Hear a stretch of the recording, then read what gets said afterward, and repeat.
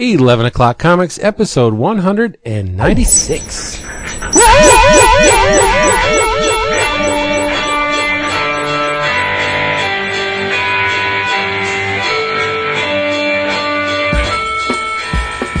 getting up there. One more to go, right?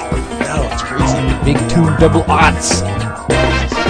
It's because no one made us stop. It's amazing that David lasted this long. I cross my fingers every week. day.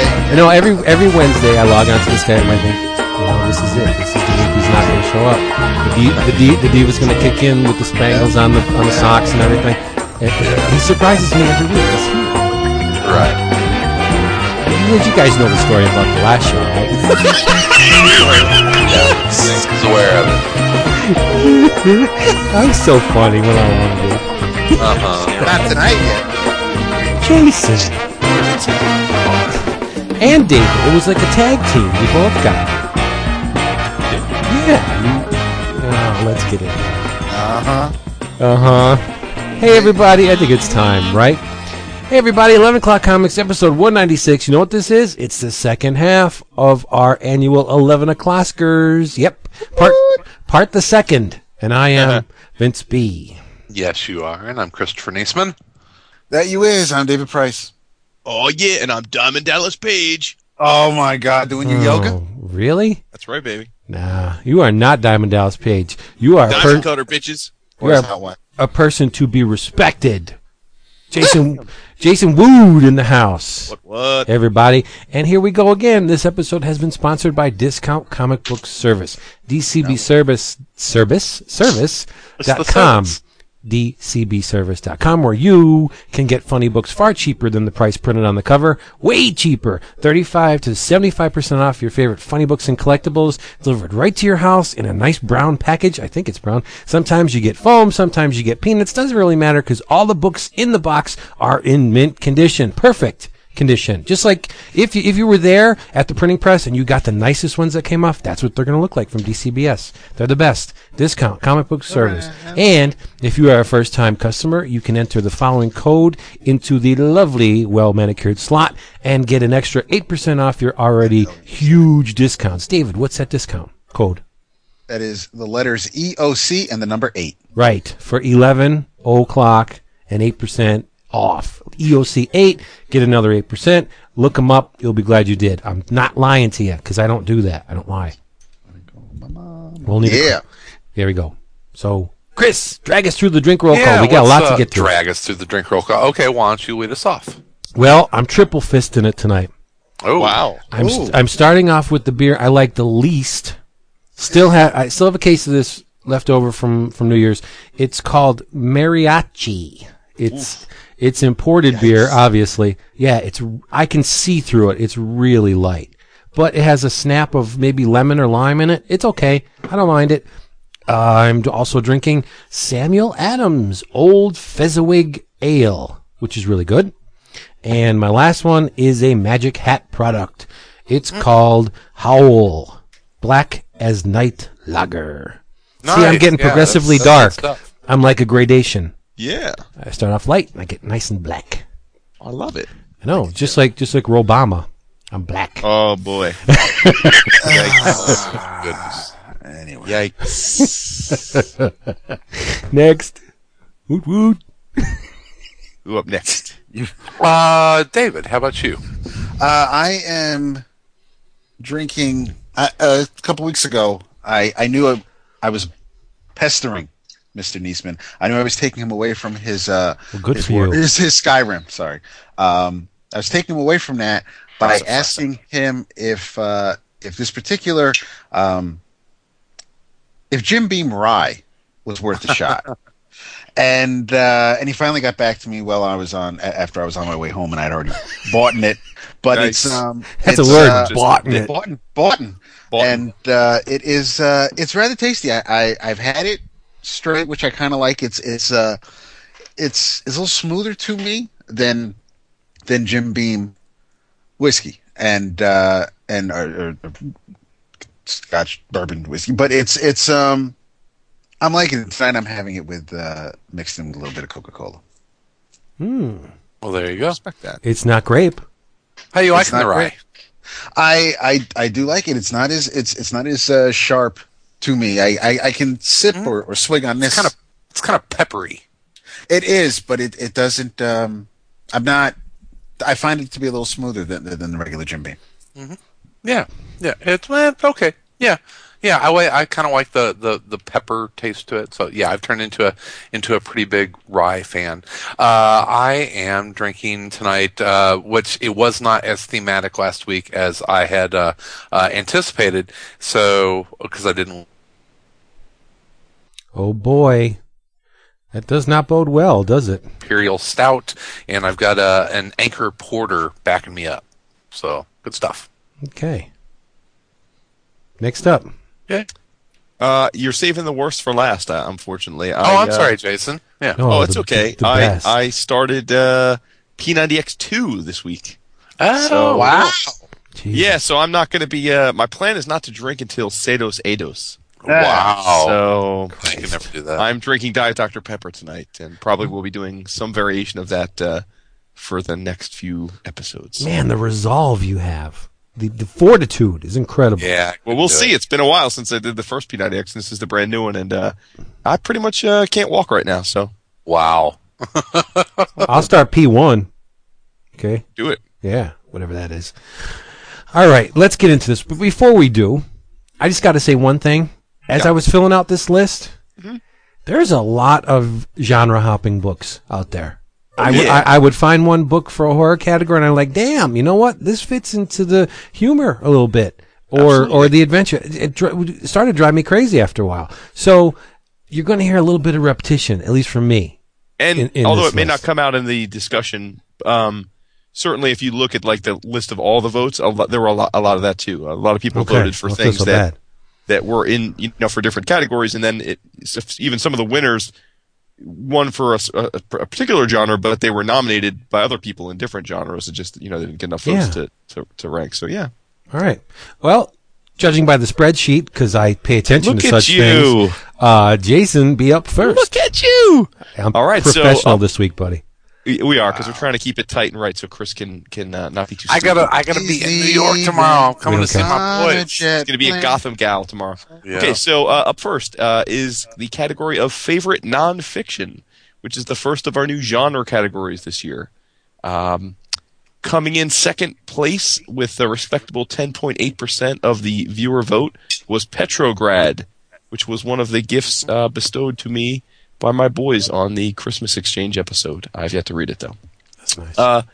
The winner going away with more than 55% of the vote by our friends Mr. Fred Van Lente and Ryan Dunleavy, Comic Book Comics. Wow. Yeah. That's Yeah. a huge. Isn't that the biggest margin of Oh, yeah. Yeah. Yeah, it edged out the second largest was Scott Snyder getting Creator of the Year, and Right. actually, I mean, the Yeah. biggest news technically was the DC stuff, but That doesn't of the book related stuff, I think it was up there. Yeah. So congratulations to them. I mean, we've talked about that book on the show. It's a fantastic little jaunt through comic book history in a very funny way. And this year, for those that have heard us gush about it but are curious and haven't read it yet, the collected edition looms, so you can pick it up in one fell swoop. On my thing, I realized this year that I didn't read too many what I would consider nonfiction comic books, as it turns out. It's a hard category. Yeah, and I know you've talked about quite a few this year, Chris. Petrograd, Cuba, My Revolution, 21. So, but I have all of them. I just haven't actually read them yet. The one that ended up being for me, and I don't want to slight it by suggesting that this would have ranked high up regardless. But for me, very much it was Feynman, which is the book I talked about probably about a month ago, which is the biographical comic that looked at Feynman and his very interesting life, everything from doing the Manhattan Project all the way up to just being a wacky college professor and raconteur. So just thought that was terrific, and that was pretty much my clear cut pick this year, just because I haven't really delved into the genre as much as usual. So there you go. Cool. Well, so Vince, you're up, buddy. I know. I'm in this, so saith the spreadsheet. I'm in the same leaky boat as yourself. I didn't read a whole lot of nonfiction this year, but the ones I did were exceptional. And I have to confess, my original choice for winner of this category, as I was making notes on the publication for this little shindig, I noticed that it was published in 2010. So I'm like, no. And my original choice was the Weird World of Eerie publications that came out of Feral House, which is a fantastic book. Supposedly we got it in 2011. I'm from what I can remember, but it was actually published in 2010. Whatever the case, I had to go with the clear-cut winner of this category, and that's Comic Book Comics by FVL and Ryan Dunleavy, because it's just fantastic.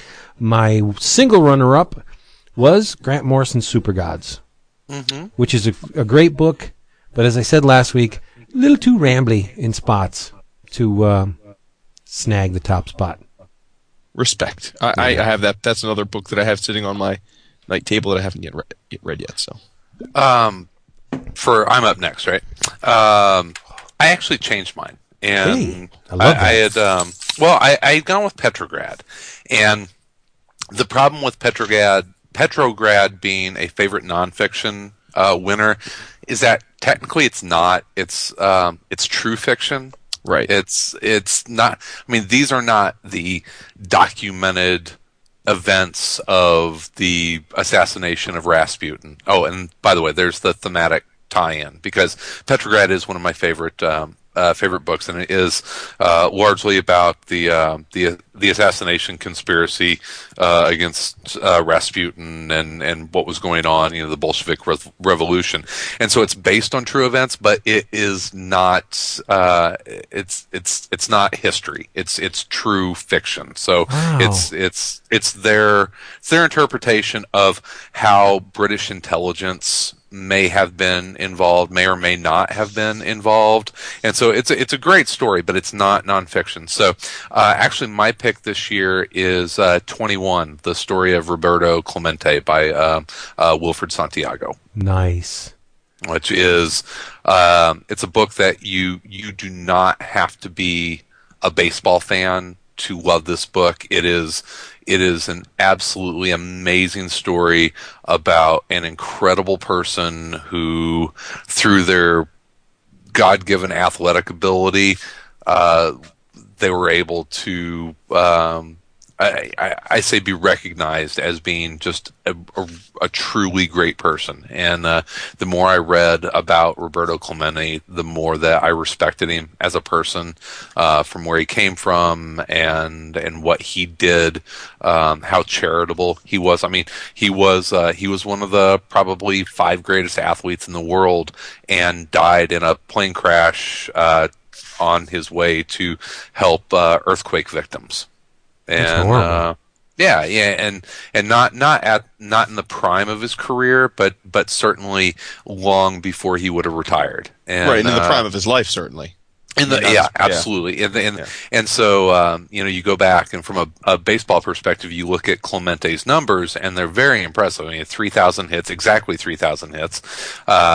And you look at it, and then you think, okay, add 5 years onto that, and he may have been considered, if not, the greatest of his generation, one of the all-time great baseball players. And tragic how he died, but the book is not about that. The book is about his life. It is about the life of Roberto Clemente, and from the very small personal stuff to the big stuff, and it's amazing visually. So 21, the life of Roberto Clemente, my favorite nonfiction book of the year.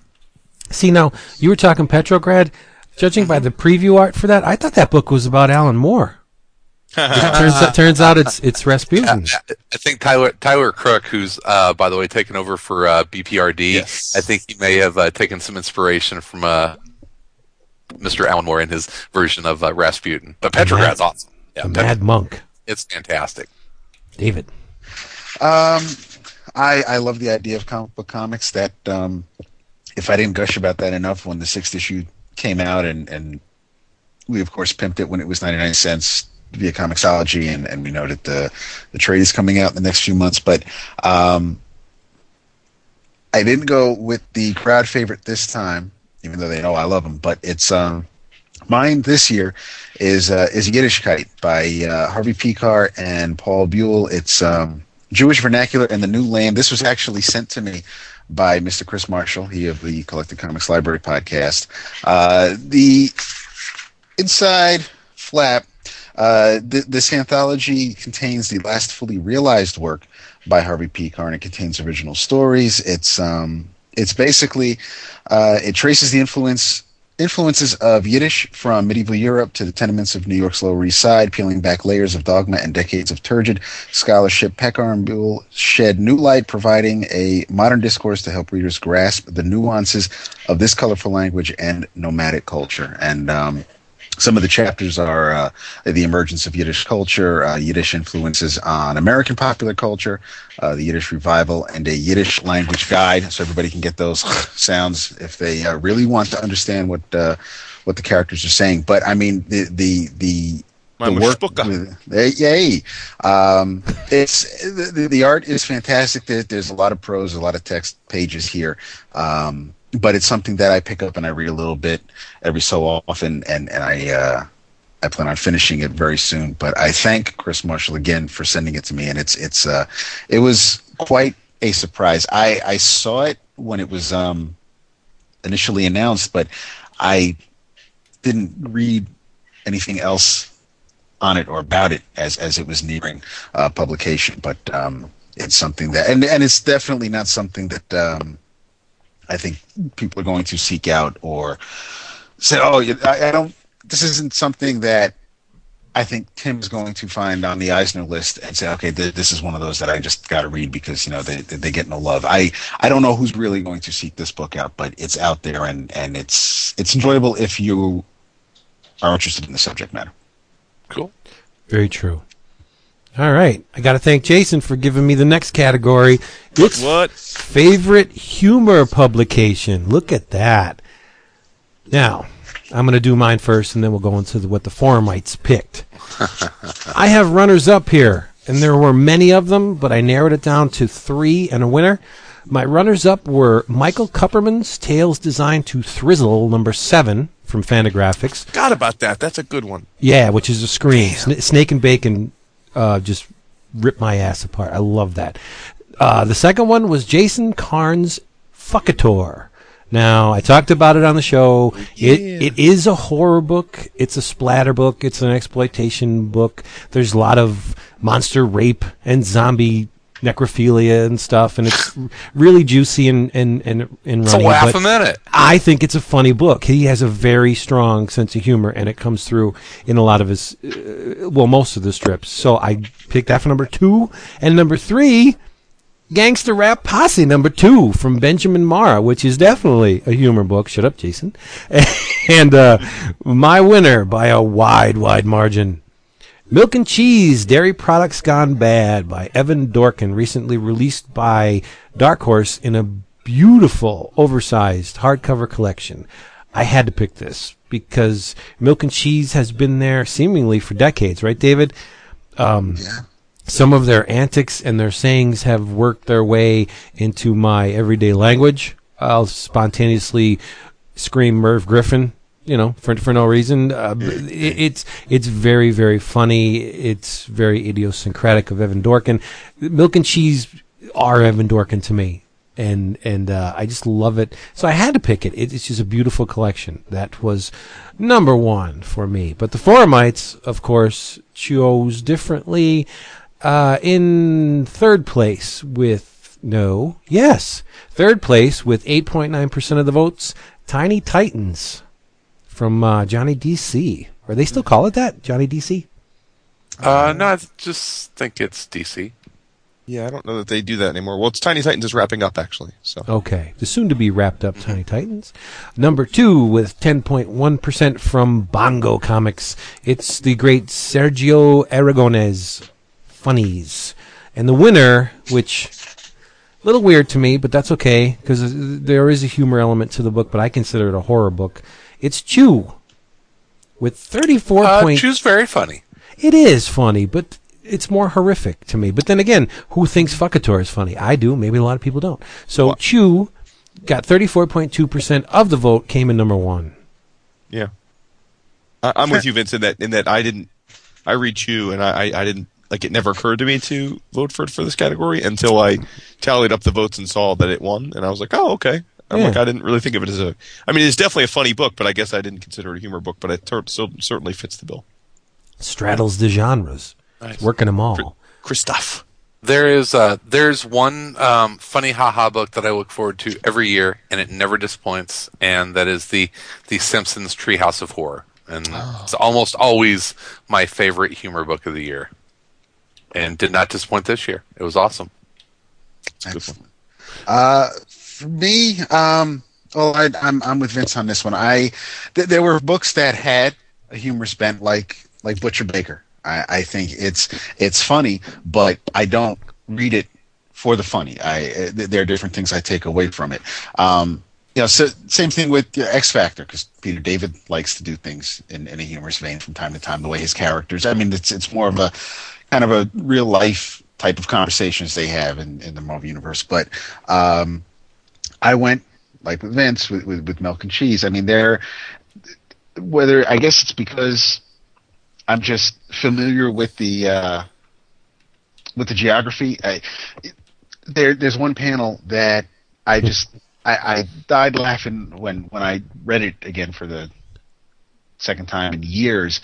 I had to show Renee, and Milk and Cheese are running through D'Agostino. And if you live in New York, or around New York, and you got the commercials from Channel 9 or 11 or 5, you heard the D'Agostino jingle, and they had a parody on it because they basically mugged and beat up an old woman in the middle of the supermarket, and and it was just, I heard the jingle as they're doing the rhyme running down the aisle, and whether it's Battery or Lower East Side, it doesn't matter where they are in New York. It just it rings true to me, and it is just it's weird that it took this collection of stories that I haven't looked at in years to really kind of be my humor comic of the year. But I can't wait to read it.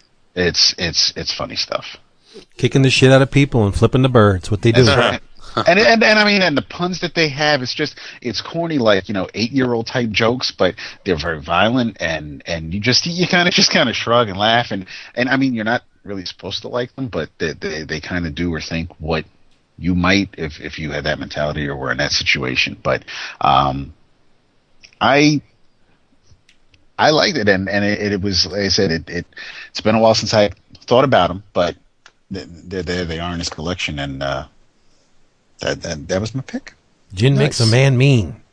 We haven't actually had too many votes this year so far where more of us where we've had dual or triple votes, and you guys, this is one of the first times where we're. I think it's our second one. Yeah, well, we had one last week, and now I think this is our only other one. There you go.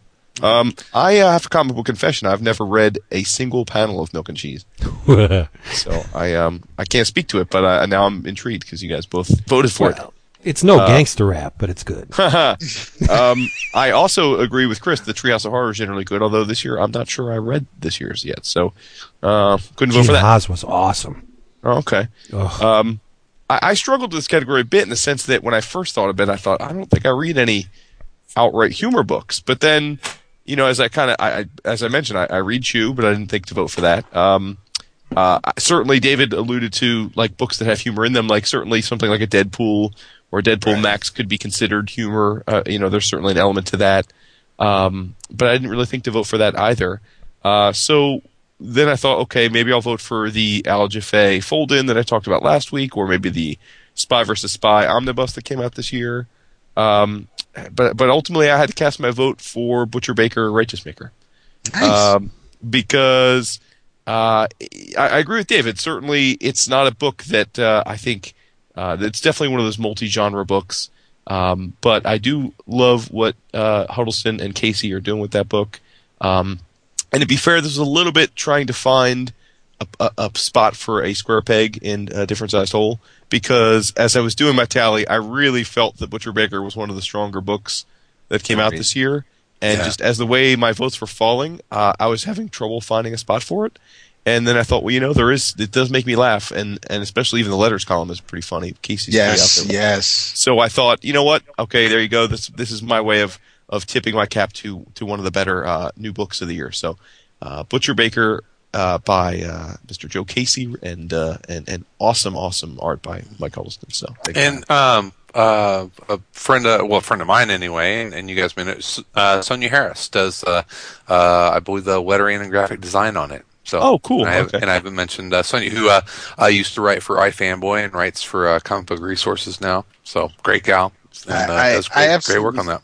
I love the logo, the way it sits over the painted covers. It really is. I mean, from the cover to Casey's thoughts in the back matter, it's one of those pound for pound best bang for my buck I got all throughout 2011. Mm-hmm. Good stuff. Am I up? Yes, yep. sir. I am up. Okay. Well, the next one is one that's going to be near and dear to a lot of people's hearts here at 11 o'clock. It is the favorite anthology, and I think Jason is one of our outspoken anthology whores. You always love the anthologies. It's one of your favorite things to pick up. For sure. Coming in at 16.4% is one that I think is worthy on any anthology list, and that is the Rocketeer Adventures, which was an awesome, basically Dave Stevens tribute that Dark Horse put out this year. It was fantastic. Coming in second place, sticking with Dark Horse, is the all new Dark Horse Presents, which I think we talked about quite a bit this year, and it had like most anthologies had high points and low points, but overall I think has some pretty cool stuff. And the runaway winner, and deservedly so, and it gives us a chance to say thanks again to the absolutely amazing forum community and listeners that we have on this show. People that took it upon themselves to get people in our community together and express themselves artistically, and they made the low concept 11 o'clock comics anthology, and it was awesome, and it pulled in 25.4% of the vote. That's so great. Nice. So that is awesome, and we've talked about it before, and certainly from a nostalgia, not just a nostalgia standpoint, because there's some awesome stuff in that. It is obviously my favorite anthology of the year, but if I had to pick a 1B, it would. It's an anthology comic that people don't really think of as an anthology comic, but it certainly is, and that is from our friends at 4 Star Studios, and that's the double feature comics. Nice. That's a good one. And it is monthly. There are 2 8-page stories that come out digitally for your iPad or comic reader. You can get it in PDF, and it is an anthology because it's 2 creative teams every month, and they rotate stories through, and it is awesome. And I think it is exactly what people in the comic industry need to be thinking of and experimenting with, and pushing the bounds of how to get comics out there. But more than anything, they're good. You can have the best delivery system in the world, and if it's not entertaining, people aren't going to care. That's true. Yeah. These are good. So a double feature from 4 Star Studios is my favorite anthology. That's awesome. That's a good. And stories notwithstanding, I get a big kick out of just the DVD like extras, whether it's just the thoughts of the artist and the penciled pages and the colored pages and now that I'm thinking about it, maybe that's what that little peel back is on DC's new logo. They're going to peel it back and you'll be able to see some extras. But that is a very good one, Chris. I had Rim Shot. I had I'm trying to forget about it. Sunday Funnies. I had the CBLDF annual, mostly for the Wagner Grendel story, but there was also some Fred Hembeck in there. Strange Tales 2, I'm trying to remember when that came out. The collected edition came out in 2011. All right, so I'll consider it then, especially for Grandpa's Wolverine story. It felt like cheating in a way for me to give it to Low Concept, just kind of like when those contests come out and you're like, if you're an employee of PepsiCo, you are not eligible to enter the contest. And I couldn't really say definitely Low Concept. It was real close though. So if I can't vote for my own or one, something that came from us, I got to go with Dark Horse Presents just because it's back. It's finally back. And I mean, you had Concrete, you had Mr. Monster, you had Neil Adams, you had some stuff in there that, like Chris said, there were some hits and there were a couple things that, you might not have dug. But it's overall, I got more good out of it than bad, and mostly also, I guess for nostalgia, I kind of have to say yes. So if I can't vote for Low Concept, I'm giving it to Dark Horse Presents. Love it. I'm in the exact same boat as you, David, on the Low Concept. I felt like voting for it would be like, in a strange way, voting for ourselves, which is kind of like Bush League. So I didn't do it. I mean, but I don't want our, especially the contributors, to hear our votes and think that it was because we didn't think it was deserving. I just think it was I just felt weird to vote for something with our name attached to it. It's practically a given. Yeah, It's like voting for your favorite child, but totally. Yeah. And actually on that front, we've been talking about this. We should give a shout out to those guys because they're actually working on a second volume right now, and they're actually running a they did a Kickstarter campaign for the first one, which was successful, but they're doing a more direct thing this year, and they've created a website, and it's eocanthology.blogspot.com. And if you go there, there's preview pages, all kinds of information. There is a donation. They are taking donations to help get the book published. Nobody makes $1 off of it, from what I understand. It's just to pay for printing costs. But it's pretty awesome. So far, I think they have 230 pages of content committed this year. Yep. So I can't wait to see it. I'm honored that this is turning into something as special as it is. For me, my choice this year was as Chris said, I do enjoy anthologies quite a bit. If I'm being honest, I didn't think this was the strongest year in that a lot of the ones that I was most looking forward to didn't quite wow me. Maybe I was just overburdened with expectations. I would include Dark Horse Presents in that. I would include Strange Tales 2. As David said, the Grandpa story was awesome, but I didn't think some of the rest was as strong. Similarly, Vertigo put out The Unexpected this year, which had an amazing Grandpa cover, but I didn't think the interior contents were as strong as I'd hoped. Mm-hmm. Not as the previous one. Yeah. So I almost went with Someday Funnies, but I figured Vince is going to gush enough about that book last week and this week that I could go with something else. So I went with Rocketeer Adventures. My first thought of the book was that it wasn't an anthology, because I was like, well, I think of anthologies as being different stories and different with different characters, and then I thought, no, that's not fair. I thought it is in fact an anthology. It's just a bunch of different stories about the same set of characters, but it certainly fits that mold. And it is a beautiful work. IDW, I think the strength of IDW is certainly their collected and archival group, and Scott Dunbier is the editor over there. He edited Rocketeer Adventures and did an awesome job. He clearly is a guy that's well thought of. I mean, when they announced that they were going to do this book, I know a lot of people who are big Rocketeer fans and Dave Stewart enthusiasts were cautious, because it was one of those things where there really weren't that many Rocketeer comics ever released, and I think people were worried about whether a book like this could do justice or would end up tainting the characterization, and certainly I think they achieved that. I mean, guys like Mike Allred, Kurt Busiek, Kaluta, Darwin Cook, Gene Ha, Jeff Darrow, Ryan Sook. I mean, these are heavyweight. It's a lot of love is in that book. And so that gets my vote, and I believe in this month's previews the second iteration of the Rocketeer Adventures is getting fired up. So we'll have more of it this year. Excellent. Awesome. We are so different in our tastes, because I couldn't even consider the Rocketeer. Wow, really? Yeah. I bought it, and I have to say it's a very pretty series, but content-wise, left me cold. It was just Really? Interesting. Yeah. Really? Interesting. Yeah. I just I viewed each issue, but I didn't read them. Mm-hmm. I just kind of marveled at the art and just passed on the stories. But that's neither here nor there, right?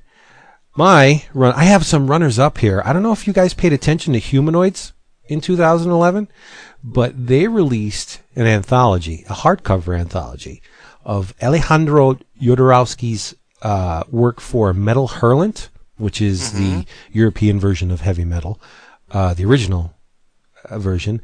It was called Alejandro Jodorowsky's Screaming Planet.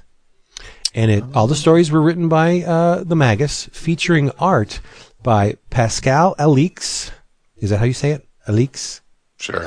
J.H. Williams III, Ladron, the late Carlos Meglia, whose art had a huge influence on the style of Humberto Ramos, Adi Granov, Axel Medellin, Jerome Opeña, and more. It is a great frickin' book.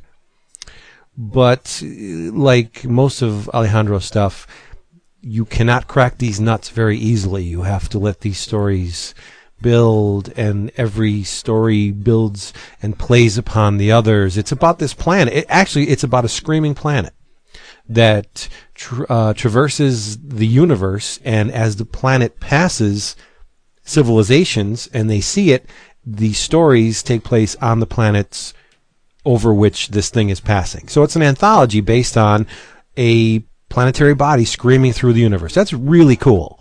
And it's a great friggin' book. I think Adam Hughes did the cover too. Exceptional title. But that wasn't my favorite. What? I also. No. If you're going to describe something that much, then it's No, it's not. There are no rules, Chris. I had to give a half-hearted tip of the hat to Dark Horse Presents. I think the good far outweighed the bad, but the bad was really nasty. We had some beautiful work by Richard Corbin and Michael T. Gilbert and Paul Chadwick, which was really good. But Howard Letricette Shaken kind of poopied up the pot a little bit for me, and there were some other strips in there that I don't think were all that great, so I didn't put that in the top spot. My top winner was Crack Comics, number 63 from Image. It's published in the Golden Age format. What an anthology. Chris Burnham, he knocked it out of the park. He does a story based on the Space Legion. It is... I love it. It's a masterpiece. And they printed it on faux distressed paper, like an old comic. Some of the pages in here are really browned. And Eric Larson's contributions, what he does is he'll kick part of the color off register to make it look like it was printed that way, but it's intentional. Alan Weiss did a Captain Triumph strip. Paul Maybury did one on The Clock. Terry Austin did one page on Millie the Model. Adam McGovern and Paolo Leandri did Alias the Spider. Herb Trimpe served up a masterpiece of a strip on Spitfire. It is fantastic. An aviation type thing where Robert Kanigher would be proud. All of the ships and the military hardware are gorgeously rendered. And it's Herb Trimpe. How the hell can you go wrong with Herb Trimpe? Eric Larson kicked in two. One was written by B. Clay Moore, done with Frank Fosco. It's called Red Torpedo. And Eric did his own strip on Hack O'Hara with a cameo by the Space Legion. It's an amazing anthology, and it was cheap. It's only $4.99. It's like 64, I think, or more pages, done in the Golden Age format. It's exceptional. Image is knocking it out of the park with these one-shots. The Next Issue Project, phenomenal stuff. So that was my number one. Nice. Well Kick done. We have next up favorite horror.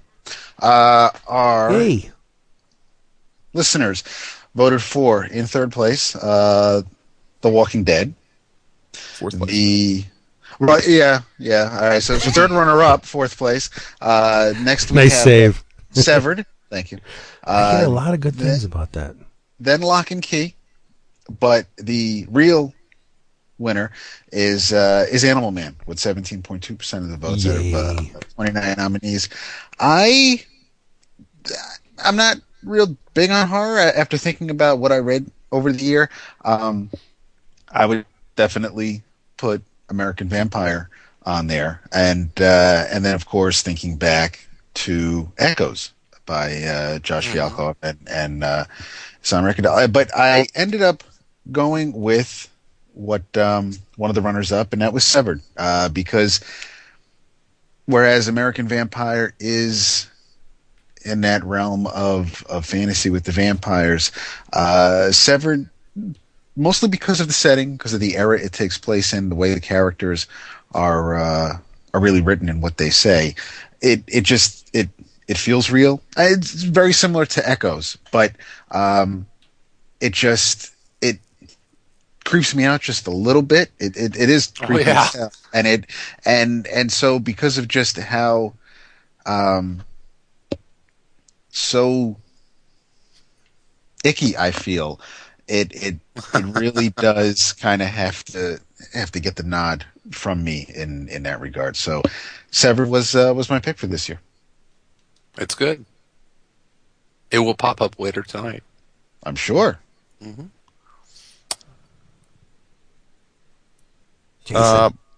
Yeah, I'm just sorry. I forgot the order there for a second. Unlike David, I actually read quite a bit of horror this year. Although David hit on a lot of the runners-up votes by the listeners certainly would have been on my short list. I mean, Lock and Key could win Best Book almost every year, in my opinion.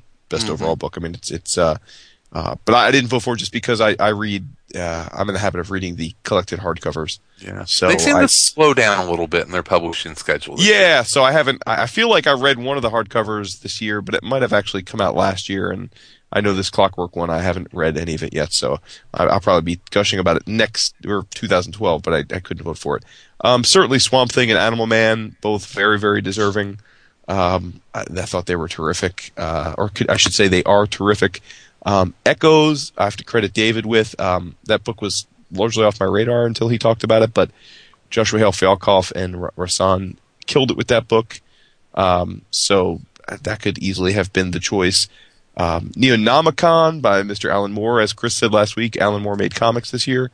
That was crazy and over the top, and I don't even think of it. It was really that frightening, frankly, but it certainly was a horror book, just because it was so over the top. But for me, it was American Vampire.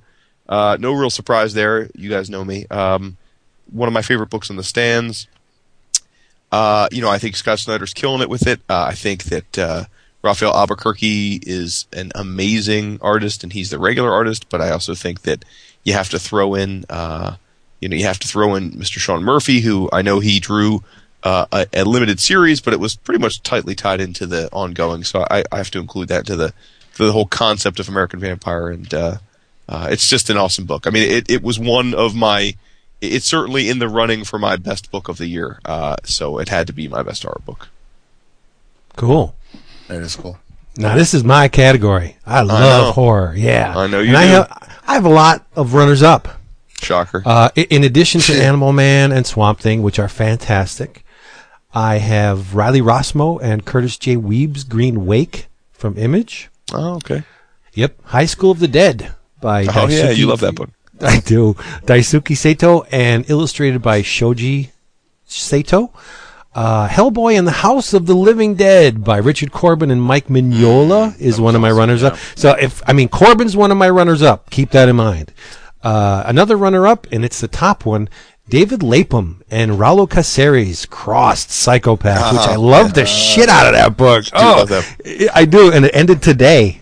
I can't wait to read that issue. But my number one pick, and I read the first issue when it came out, and I said, wow, this is deep. I'm going to let these four, because it was originally a miniseries, followed by a one-shot. I'm going to let these 4 issues build up, and I'll read the whole thing in one shot. And because I did that, obviously, I didn't bring it to the show. But it is by far my favorite horror book of the year. It's by Brandon Seifert and Lucas Kettner. It's from Image, and it's called Witch Doctor. Oh, It yeah, is sure. fantastic. The first issue alone is oozing with far out concepts. Like the basic premise of the book is the universe is an organism, a living organism, and monsters are the parasites infecting this organism. You have a case of demonic possession as a type of infernal pregnancy, meaning that demonic entities, when they possess someone, they're babies. They're gestating inside this person, and then they emerge full born. There's a kid with spiritual HIV. His immune system cannot handle paranormal entities, much like the Bubble Boy. Remember, John J. Gillen. Yeah, when in the bubble. Well, he can't handle any kind of spiritual attack, so he is possessed by multiple entities. But the best, the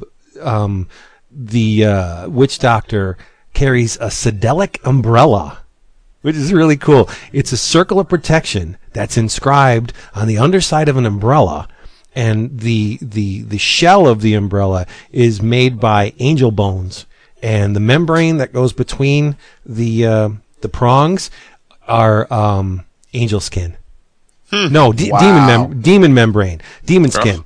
It's nuts. The characters are so cool. The medical doctor of the supernatural is Dr. Vincent Morrow. You have his girl Penny Dreadful, who has autosarcophagy. She can, her skin kind of molts and she can change shape, and it's nuts. And then there's the you always have the Marilyn in with the monsters, and it's like Eric Gast is the sidekick, the male sidekick. It's a fantastic book, so deep. There's so many concepts flying around. Some people have compared it to a cult version of Doctor Who. That's kind of fitting. It's in the ballpark. There's a killing jar that sucks demonic entities into it. It's neat. You got to read it, and the art is just out of this world. Very Wrightson-esque in spots. It's very, the line work is just beautiful. So, Witch Doctor, get it.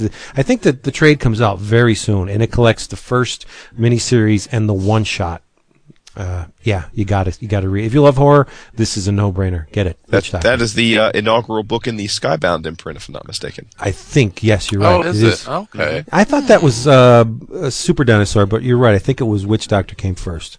Yeah. I think what happened was Kirkman announced Skybound with Witch Doctor because the idea was that he was going to help, get other indie creators that wanted to do their own thing, sort of to follow his plan. And then I think after that, and then after he did then he announced Super Dinosaur, and I guess just they figured they'd stick it under his own label. So, yeah, I think Super Dinosaur came out in print first, but I think that Witch Doctor was the first thing announced. If that makes sense. Yep. My favorite horror books. I'm gonna go mainstream. Even though we've mentioned a lot of stuff. Lock and Key and Witch Doctor. Obviously, I think that Six Gun is a horror comic in a lot of ways. It's a Western occult horror book, and it's awesome. But I love that DC is taking some chances by putting out some books that are very horror themed, and Scott Snyder and Jeff Lemire. I'm not even going to call this a tie because I think these books are going to be so connected that they're basically the same book, but coming from two different points of view, and that is Animal Man and Swamp Thing. I think that they are awesome, and no doubt. Kudos to DC for putting some weight behind some horror titles, and that's and who would have thought? I mean, Animal Man is a horror title, which is cool. What Scott and Jeff are doing together is pretty cool. I can't wait for I can't wait to see what the crossover is like. Yeah, I mean those two books are special books for sure. Oh, they're really good. So, well, next up, and yes, folks, I know it's hard to believe, but we do still like our capes and cowls. We do still read superhero books. I know it doesn't seem like it right now, but so we have our favorite superhero category, and a lot of different votes in this, as you would expect, since, let's be honest, it's still the majority of the stuff that's on the shelves. Coming in fourth place, the reincarnated, fresh and clean and bright and happy Daredevil with 5.7% of the vote. Following up that, in third place, another Marvel staple, The Amazing Spider-Man, with 7.6% of the listener vote. In second place, with a criminally underrated 9.5%, Uncanny X-Force. So interesting that Marvel took 2, 3, and 4. But the winner goes to the other side of the big two, and that is Mr. Scott Snyder and Mr. Greg Capullo's Batman with 23.8% of the vote. Nice. Cool. And hard to argue that. We talked about Batman last week. For me, this was really easy. I mean, I read a lot of superhero books, but shout outs to Batman, shout out to Thunderbolts, shout out to Wolverine. But this was Uncanny X-Force. I mean, this was like a comic book created for me. It's like Remender dreamed up. He was like, I want to make a book that Woodrow's going to like. And it was like he basically created it. It's pretty much the perfect marriage of everything I love. It's got mutants. It's got Deadpool, Phantom X, Wolverine, written by Remender. It's got amazing artwork. It's had a rotating team. But as we talked about, Jerome Opeña has been pretty much the anchor. He started the year and he ended the year. The other cool thing about the book is that while I think Marvel's overall idea of double shipping is frankly stupid, I have to say that in this case I'll have a double standard, and that Uncanny X-Force double shipped for a good chunk of this year, and I don't think the book suffered at all. I think so. Not only was it my favorite book, but we got I believe 18 issues, including the .1 issue. So it was no question for me. Uncanny X-Force was easily my favorite superhero book this year. Cool. I have to give props to Greg Pak and Parker and Fred Van Lente and Mr. Hardman and everyone associated with the Incredible Hulk and the Red Hulk book, because they were damn good last year. They did a lot of good things with them. Eric Larson's Savage Dragon is always top of my stack, but my favorite superhero, and I have a tie for this one.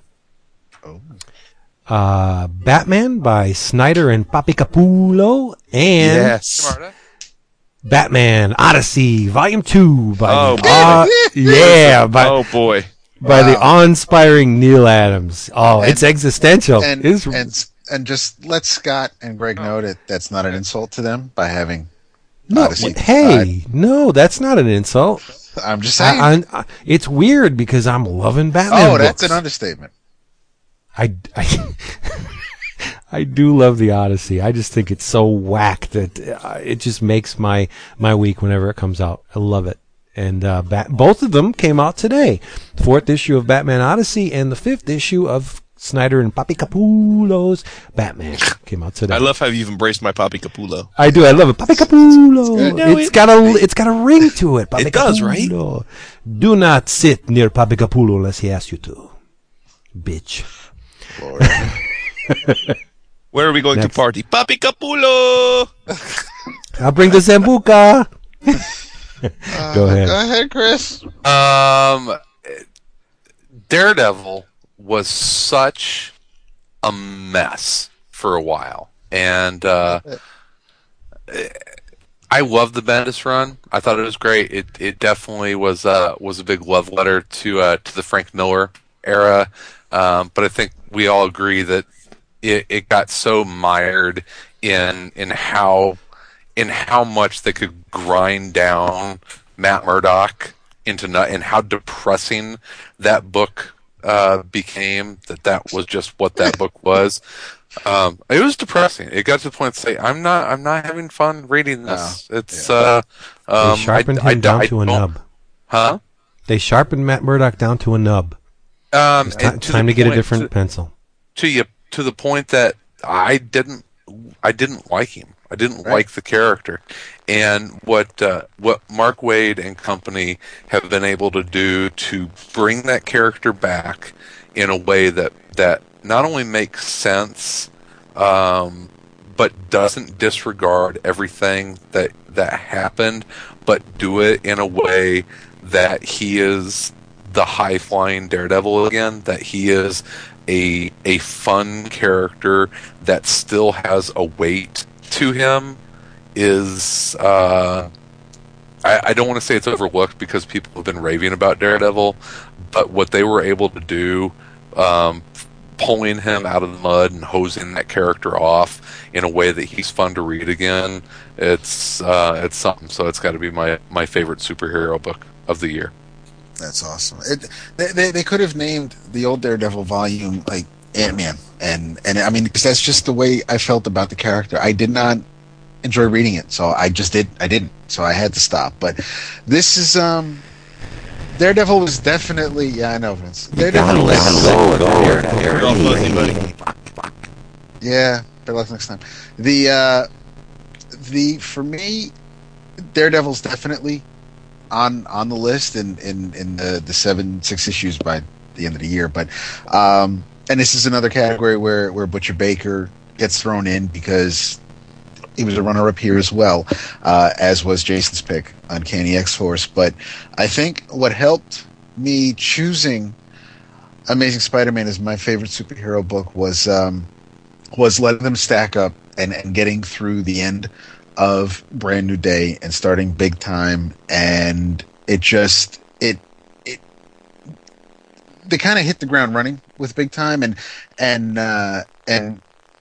inserting Spider Island into it in the summer was just, there was a lot going on, and whether you read the tie-ins or not, it didn't take anything away from the main amazing story. I think maybe you could probably have read Venom also with it to flesh out some of the bad guys, but it's just, Slott just did an amazing job, I felt, with the title, the singular voice, and it just, Wacker's just doing some great stuff, editing his corner with because you have the Daily Bugle recap page in the front of Amazing Spider-Man, but the headlines for the Daily Bugle on the recap page will tie into things that happen in Daredevil or Ruckus Punisher and things like Venom, just like whatever pretty much Wacker's working on. That's what's going on in the Marvel U. But only in that side. You're not going to hear about the X-Men or the Avengers on the Daily Bugle page, but you'll notice, any other things that are going on in that little corner. But no, it was one of those things. And again, Batman was a runner-up, and like I was saying last week, had we gotten more than just a couple of issues, and I, if the Court of Owls arc had wrapped up or something, I would have liked to have, instead of just kind of falling on the default. But what helped is that Spidey really just was really entertaining for me this year, and that's who I went with. What were you going to say, Vince? Nah, it's done. It's over. The moment's passed. You sure? Because I can bring it up again. No, better luck next time for me. But getting back to Odyssey real quick, as I was reading that first issue, Bruce Wayne came across to me as if he was waking up in an insane asylum, and Frank Miller's Dark Knight was just like a fever dream to him. That's the thing about Odyssey. You don't know what the hell is going on. Exactly. I can picture him in a straitjacket just mumbling all this stuff. That's what it is. He's talking to someone. He has moments of doucheness, many moments of doucheness, and in between he rides giant bats and fights dinosaurs. Dead Man's. It's just fun. It's cool. I do not know, even if there is a grand plan or what Neil Adams has in store for the wrap up and why Bruce Wayne is like this, why all these events are happening, why they're in the center of the earth. Who knows? It doesn't really matter to me. It's just fun. It's fun. Love it. Yes. It's like awesome. It's like Silver Age slap happery. That's not even a word, but I don't care. Next up, we have the favorite sci-fi fantasy book. This one was tough, I must admit. Runners up for me were Elephant Men by Richard Starkings and Company from the good old House of Image. I, of course, had to mix it up a little bit because the book that would capture the number one spot in this category for me, I voted for something else, and that was Daryl Gregory and Carlos Magno's Planet of the Apes from Boom. But my number one choice, recently revived, soon to be demised, we will not be yelling Omactivate very much longer. It's OMAC by Dan DiDio and Keith Giffen. And what kind of weird parallel universe have we entered where Dan DiDio manages to kick out a fantastic book? That gets canceled. That's what I just said. It's soon to be demised. Well, that's what Yeah, it's not going to be around long, so read it. But the forum folks also embraced a number of these titles because in third place there was a tie. The Unwritten and Planet of the Apes with 71% of the votes. In second place there was also a tie. Frankenstein Agent of Shade. Wow. And Demon Knights, which I didn't even consider, but I should have. Both took 9.2% of the votes. But, and we are in complete agreement on this, the number one book, according to the forum posters, is OMAC with 13.3% of the votes. That's sad. That's bittersweet. It's a bittersweet victory because this book is not going to be around much longer, and it's really, it kills me that the market did not embrace this title because I think it's amazing. It's a tough sell. Well, I had a talk with the local comic shop owner today, and he said Kirby-inspired books have not sold since about 1972. Yeah.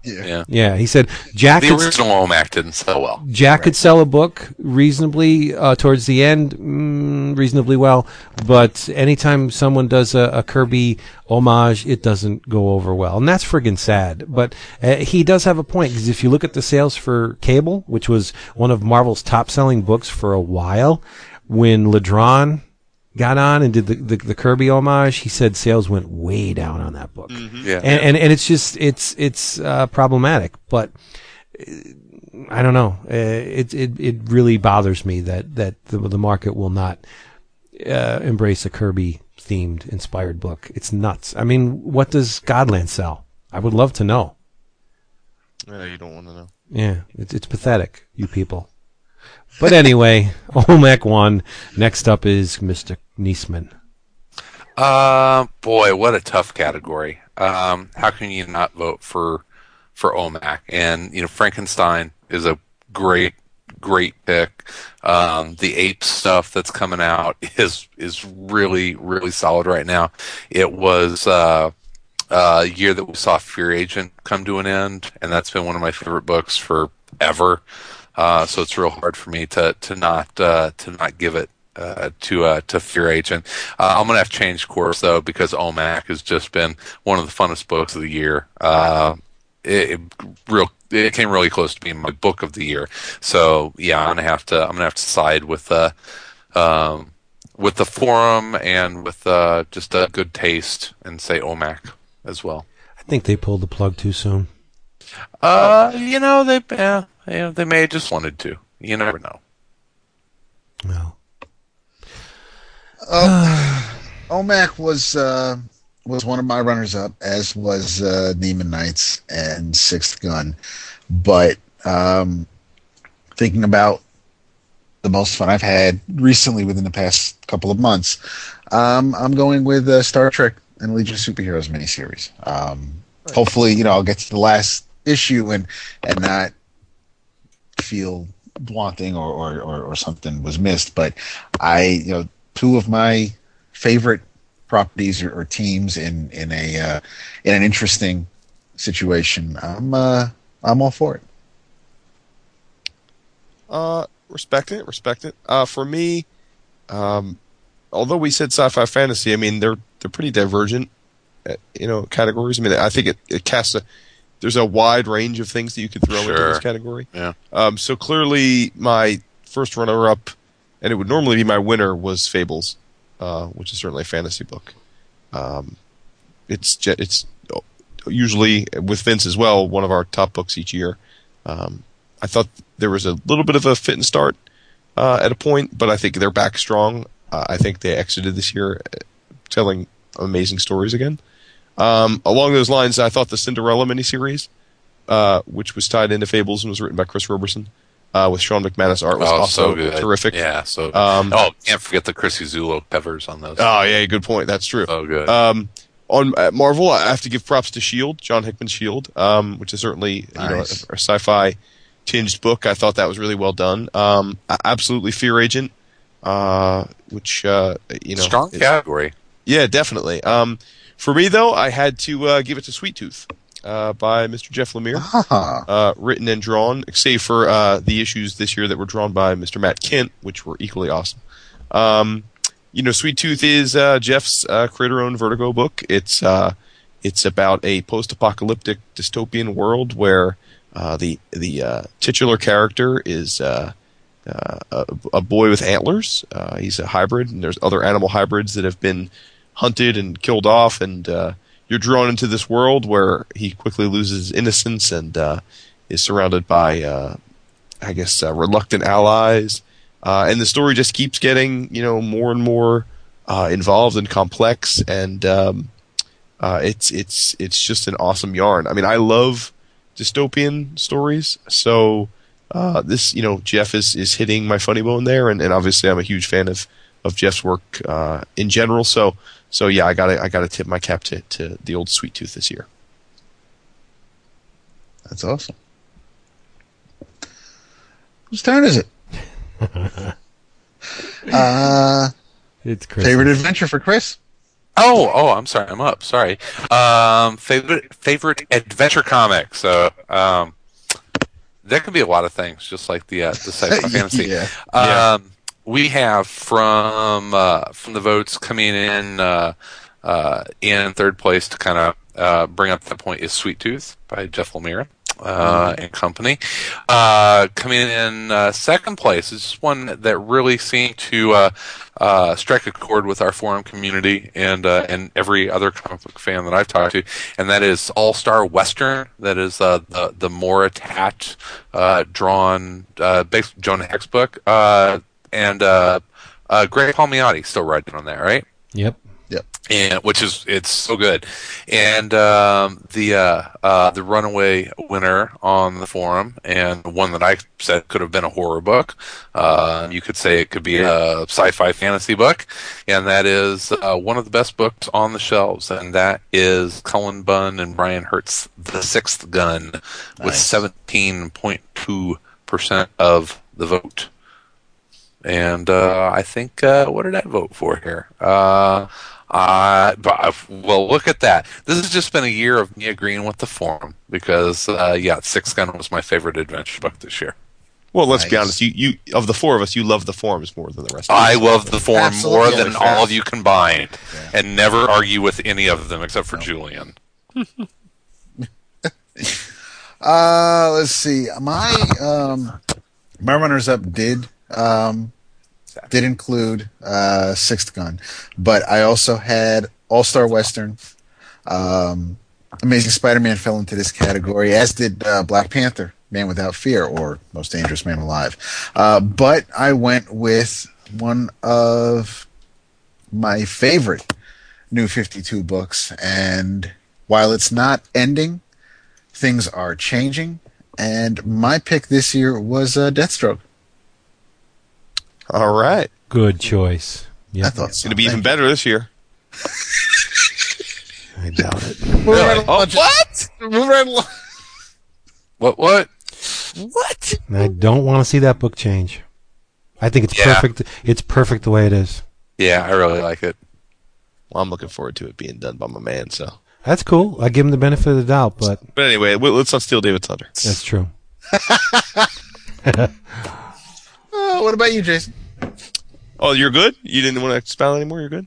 No, I mean Vince and I, and now that we hooked you on it, I mean, we've gushed about it before. I love, Higgins is doing something where you think there's somebody who might just be a throwaway character or three in the first issue, only to have things kind of come back and bite Slade in the butt a couple months later.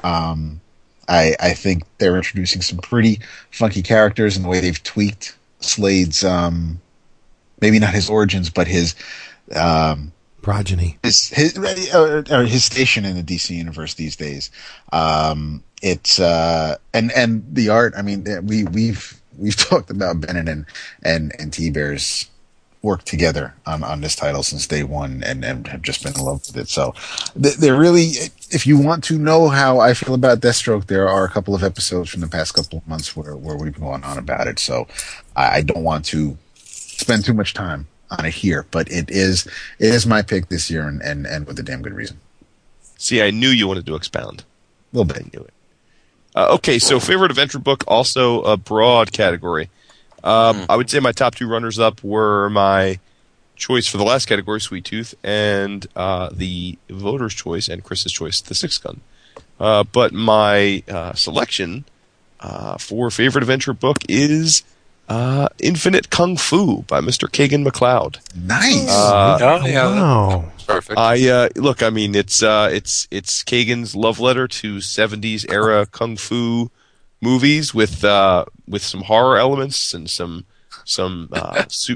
mystic elements and some supernatural elements, a little bit of superpowers mixed in, a little blaxploitation mixed in, all rolled up into a little perfect. It's like he wrote it for you. He really did, pretty much. Yeah, it's like Jim Rugg was busy doing something else this year. He didn't have time to do a sequel to Aphrodisiac. Dude, so that's exactly what I was going to say. That Infinite Kung Fu is your Aphrodisiac for 2011. Absolutely. So yeah, it definitely gets my.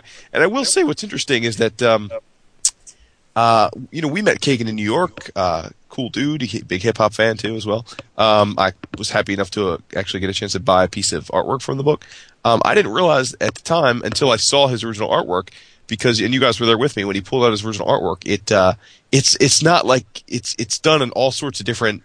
Oh yeah, whatever you can get. There's like there's printer paper, there's traditional blue line boards, there's just art paper, there's just all different kinds. It's kind of whatever's laying around. Yeah, that's what he said. He's basically, and the reason for that is that he's actually been working on Infinite Kung Fu since 2000. It's been a decade-long project that he's actually, as it turns out, self-published chunks of the content in comics, in mini comics over the years that he's just printed for himself to have at cons.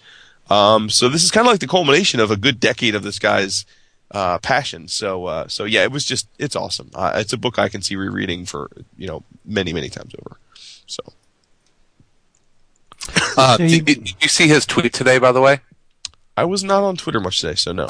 You know how Amazon will send you emails or suggestions of if you like this, you should try this, and they sent him one of those emails, and it was basically the email read as Kagan McLeod. If you like this, you should check out Infinite Kung Fu by That's Kagan awesome. McLeod. That is so funny. It was very, very funny. Nice. Anyway, who's next? Me. DAP. Oh, you Vincent. sorry, buddy. David already went. That's okay. No, it's- My favorite adventure. Wow. That wasn't nominated. Trailing my winner, I had Skull Kickers from Image by Jim Zupkovich. Forgot about that book. Edwin Huang, Misty Coates, Chris Stevens, and company. It's a really good book. I like it a lot. I wanted to stick it in the fantasy category, but I think it fits better in the adventure. And I have to say, Julian, if you're sitting down, get up and get ready to dance, because my top pick is the sprawling monster of a story by Ichiro Oda we call One Piece. Oda-san. By far, I would say the best adventure comic I have ever read. Ever. Wow. Ever. That's strong. Ever. No, it's not. It's a singular work. It is astounding. The action sequences are unbelievable. Battles will go on for reams of paper and they never get boring. The cast is diverse and exciting and visually stunning, and the Gum Gum Fruit rules. And it's One Piece. It's just amazing. If you're not reading it, it may be too late for you, but I would implore you to just give it a shot because it's fantastic. It's really long, though. Really long. For reals long. Yeah. 63 volumes, I think. to date. We are on the home stretch. Last genre category coming up. And a couple hundred pages in each volume, Chris? Vince? Yeah, about 225 around there. Yeah, it's a big book. It's a long, long story. Well worth the effort, though. It's amazing. We are at your favorite crime/mystery category, and we have in third place with our runners-up Batman with 6.2%. I do wonder if that's pre or post New 52. I'm guessing New 52. But following that, we have Scalped at 15%, which makes sense. The number one, picked by the forum, the winner is Criminal, Last of the Innocent, with 35.5% out of 27 nominees. Strong showing. Solid. Yeah, It is, yeah. And I think worthy. Mine were Who is Jake Ellis? At least before I finished. Blue Estate. Knew it was coming. Yeah. Blue Estate again, because I like the way that started off. I like the way it started off. Yeah. And The Rinse, which finishes, and I'm looking forward to reading that fourth issue. But what was a runner-up for me in the horror category, my pick is Echoes, and I mean it hooked me pretty much right from the beginning. I mean the art was fantastic, but I didn't know which way the story was going, where the characters were heading, and it was close for a little bit. I was thinking of The Rinse, but The Rinse hasn't finished yet if I want to go out on a technicality, but Echoes, because I was thinking about Severed and how real, I guess, Severed felt. But when I think about when I read Echoes, I think about the shows on Investigation, Discovery, and those type of programs where you kind of get behind the scenes and see how the crimes were committed and what the thoughts behind it were by the perpetrators, and I get that kind of feeling when I read Echoes, and I even after it was finished, I couldn't shake it. I got to the last page of the last issue, and it went where I guess you could have expected to go, but I kind of didn't want it to go there. But it wasn't. It's not a feel-good book, but it's definitely, I think, worthy of being picked as my favorite crime book. And I guess it kind of fits into the mystery section too, because I didn't know where we were, what direction we were going in with it. That's a strong choice, and I have to admit I didn't think of it that way because I was thinking it more as a horror book, but that's a really strong choice. And I will say that Rahsaan Ekedal, I'm not sure what's stronger, his ability as a cartoonist or his taste in women. Both highly effective. He's a highly effective mate chooser and drawer. But that wasn't my choice. Runners up for me also were S.H.I.E.L.D. Again, Moriarty, which is a really fun series about Sherlock's former arch enemy and what happens to him after Sherlock dies, and Moriarty has to take up the mantle of actually being a hero.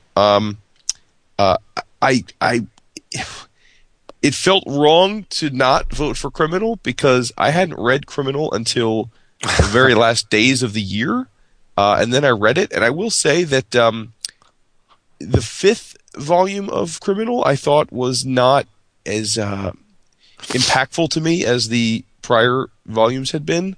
So I was a little bit down on it. It was no longer something I felt like I had to race out and grab. Yeah. And that's a shame because this sixth volume, I think, is probably the strongest since the first volume. It has a twist to it in that it's basically Archie and Riverdale if they were characters in the Brubaker's world. In Brubaker and Sean Phillips' world. So it's like a murder mystery involving very obvious analogs of Archie and Betty and Veronica and Jughead. And in this world, Jughead is a meth head and a pothead, and Archie gets him. Head. Yeah, Archie gets him high to help cover up his crime. It's just amazing. It was really, really well done. And That's funny. And I mentioned last week, I think that Sean Phillips kills it because not only do we get his normal work, which is terrific, but we get pages that are drawn in the classic, like Dan Parent type of Archie style as well when they do flashbacks. And Val Staples crushes it on the coloring. So I really thought that was an awesome book.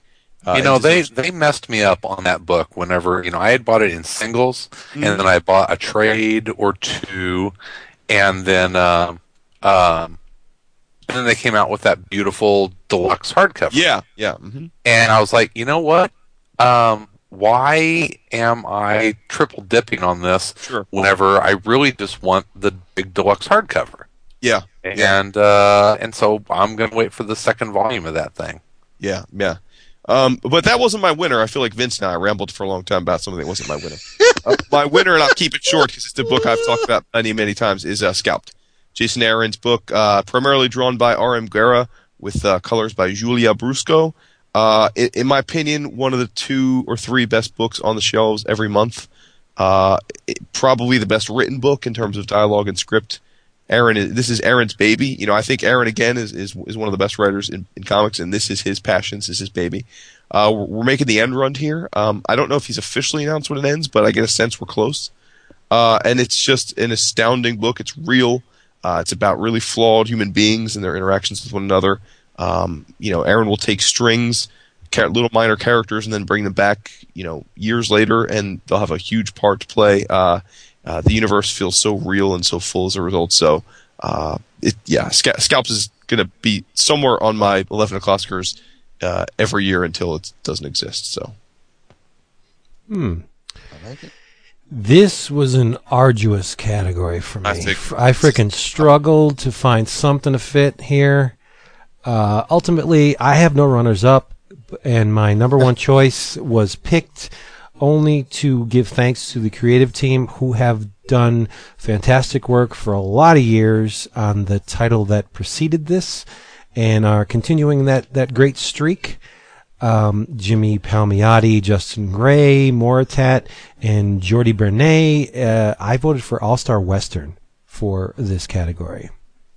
I love the book. Couldn't fit it in. I wanted it to win because I wanted it. Like I said, I want to make sure that everybody knows this is a fantastic book, and it didn't really eclipse others that won categories where it would have fit. So I stuck it in here. It is a mystery. The first arc is a mystery, right? So there you go. All-Star Western. It's like Jason's Butcher Baker pick. Exactly. We all had something. I think the 4 of us all had a book or creator that we wanted to win, that we wanted to acknowledge somewhere on this list, and we and I mean and so far everybody's is lined up with a particular category, so it works. Yeah, mine. I'm up next, right? Yep, you bet. Mine is a late entry, and I'm cheating because it's not new, but it is new. It's new to you. It's a reprinting of a French work, and it is from Fantagraphics. It is the Jacques Tardy and Jean-Patrick Manchet's Like a Sniper Lining Up His Shot. Who could possibly argue with that choice? It's really good. I almost want to say I actually do want to save my extended talk about it for next week because it's what I've been reading and I've just absolutely fallen in love with it. It's just really good French noir crime, and it's an adaptation from a novel, a short novel, but you throw the Jacques Tardy in there. It's the same team from West Coast Blues, which we've talked about a lot. And Stratosphere, that's where it goes, right into the stratosphere. Man, it is. Tardy is just so damn good from everything that we've seen from him, and kind of going back to last week, God bless Fantagraphics for being a big part of introducing him to the American consumers, because he's badass. So that's my favorite crime comic of the year. Yep. This decade's American consumers. because back in the day, in the 70s, heavy metal pushed Tardi really strong. Oh, sure. Yeah. All right, Chris, you're up. Oh, I'm sorry, I screwed up. Go figure. How could I possibly screw up? Yeah, seriously, Vince. I was messing with you. Okay, so we're done with the genre categories. So we're on the end run here to our comic of the year, and first up in the I guess the subsets of that will be our choices for favorite limited series. There was a three-way tie for third place. There was a Taskmaster by Mr. Fred Van Lente, which I loved, and it's funny, I feel like the most of that series came out last year, right. But it got enough votes that maybe I'm wrong about that. I definitely felt like this is something that I read last year, but certainly was awesome. I thought it was terrific. Tied with that was Severed, which we've mentioned a few times. The crazy vile horror comic by Mr. Scott Snyder and his buddy, whose name escapes me right now. Do you guys remember? His friend Scott. It's Scott and Scott, right? Yeah, I'll get it for you. Okay, and I think we have gotten 6 of the 7 issues so far on that.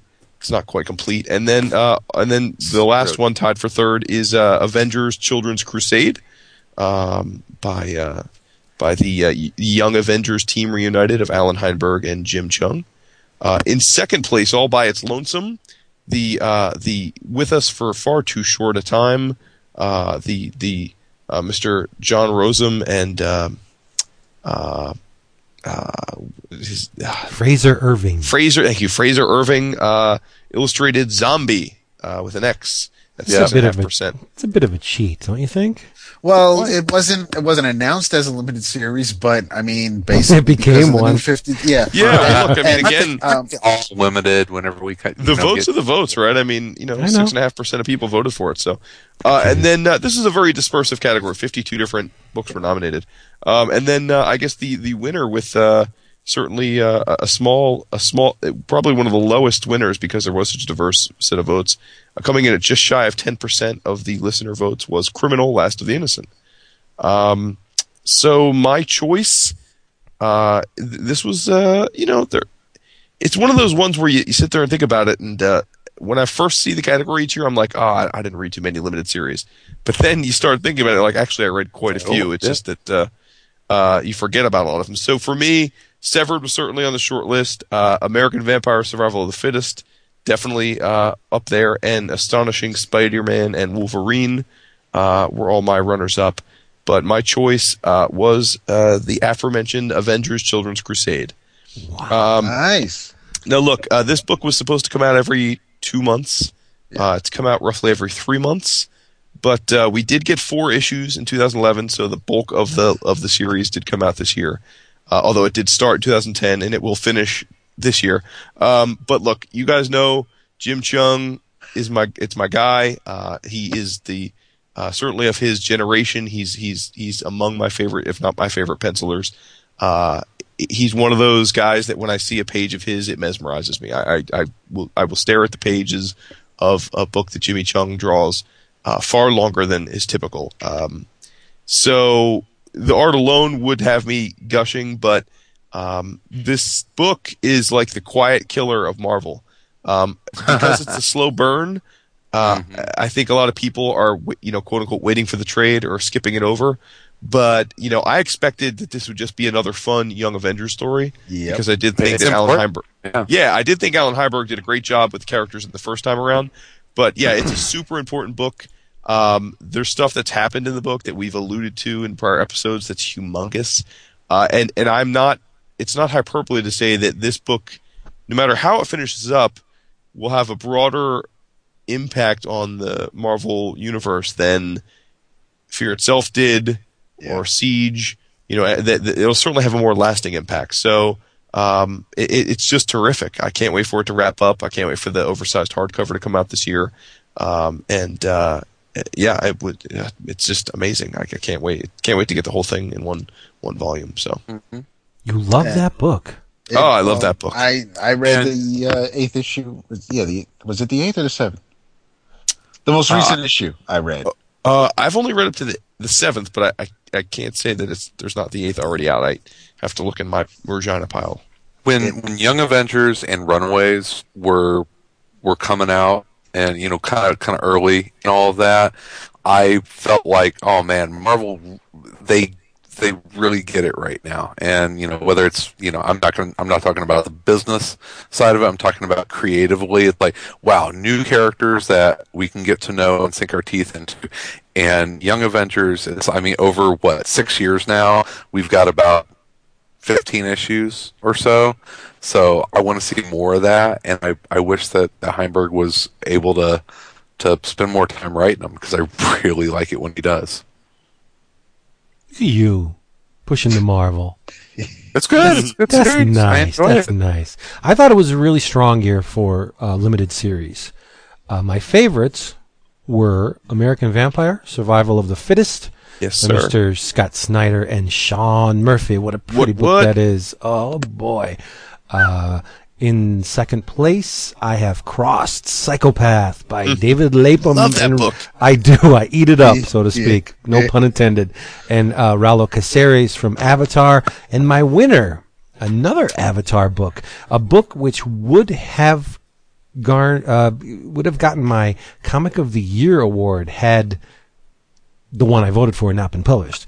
It is the story of the Madonna of Relais, the poor nymphomaniac, blessed and cursed Agent Breers. It was written by Alan Moore, and it's drawn by Jason Burrows.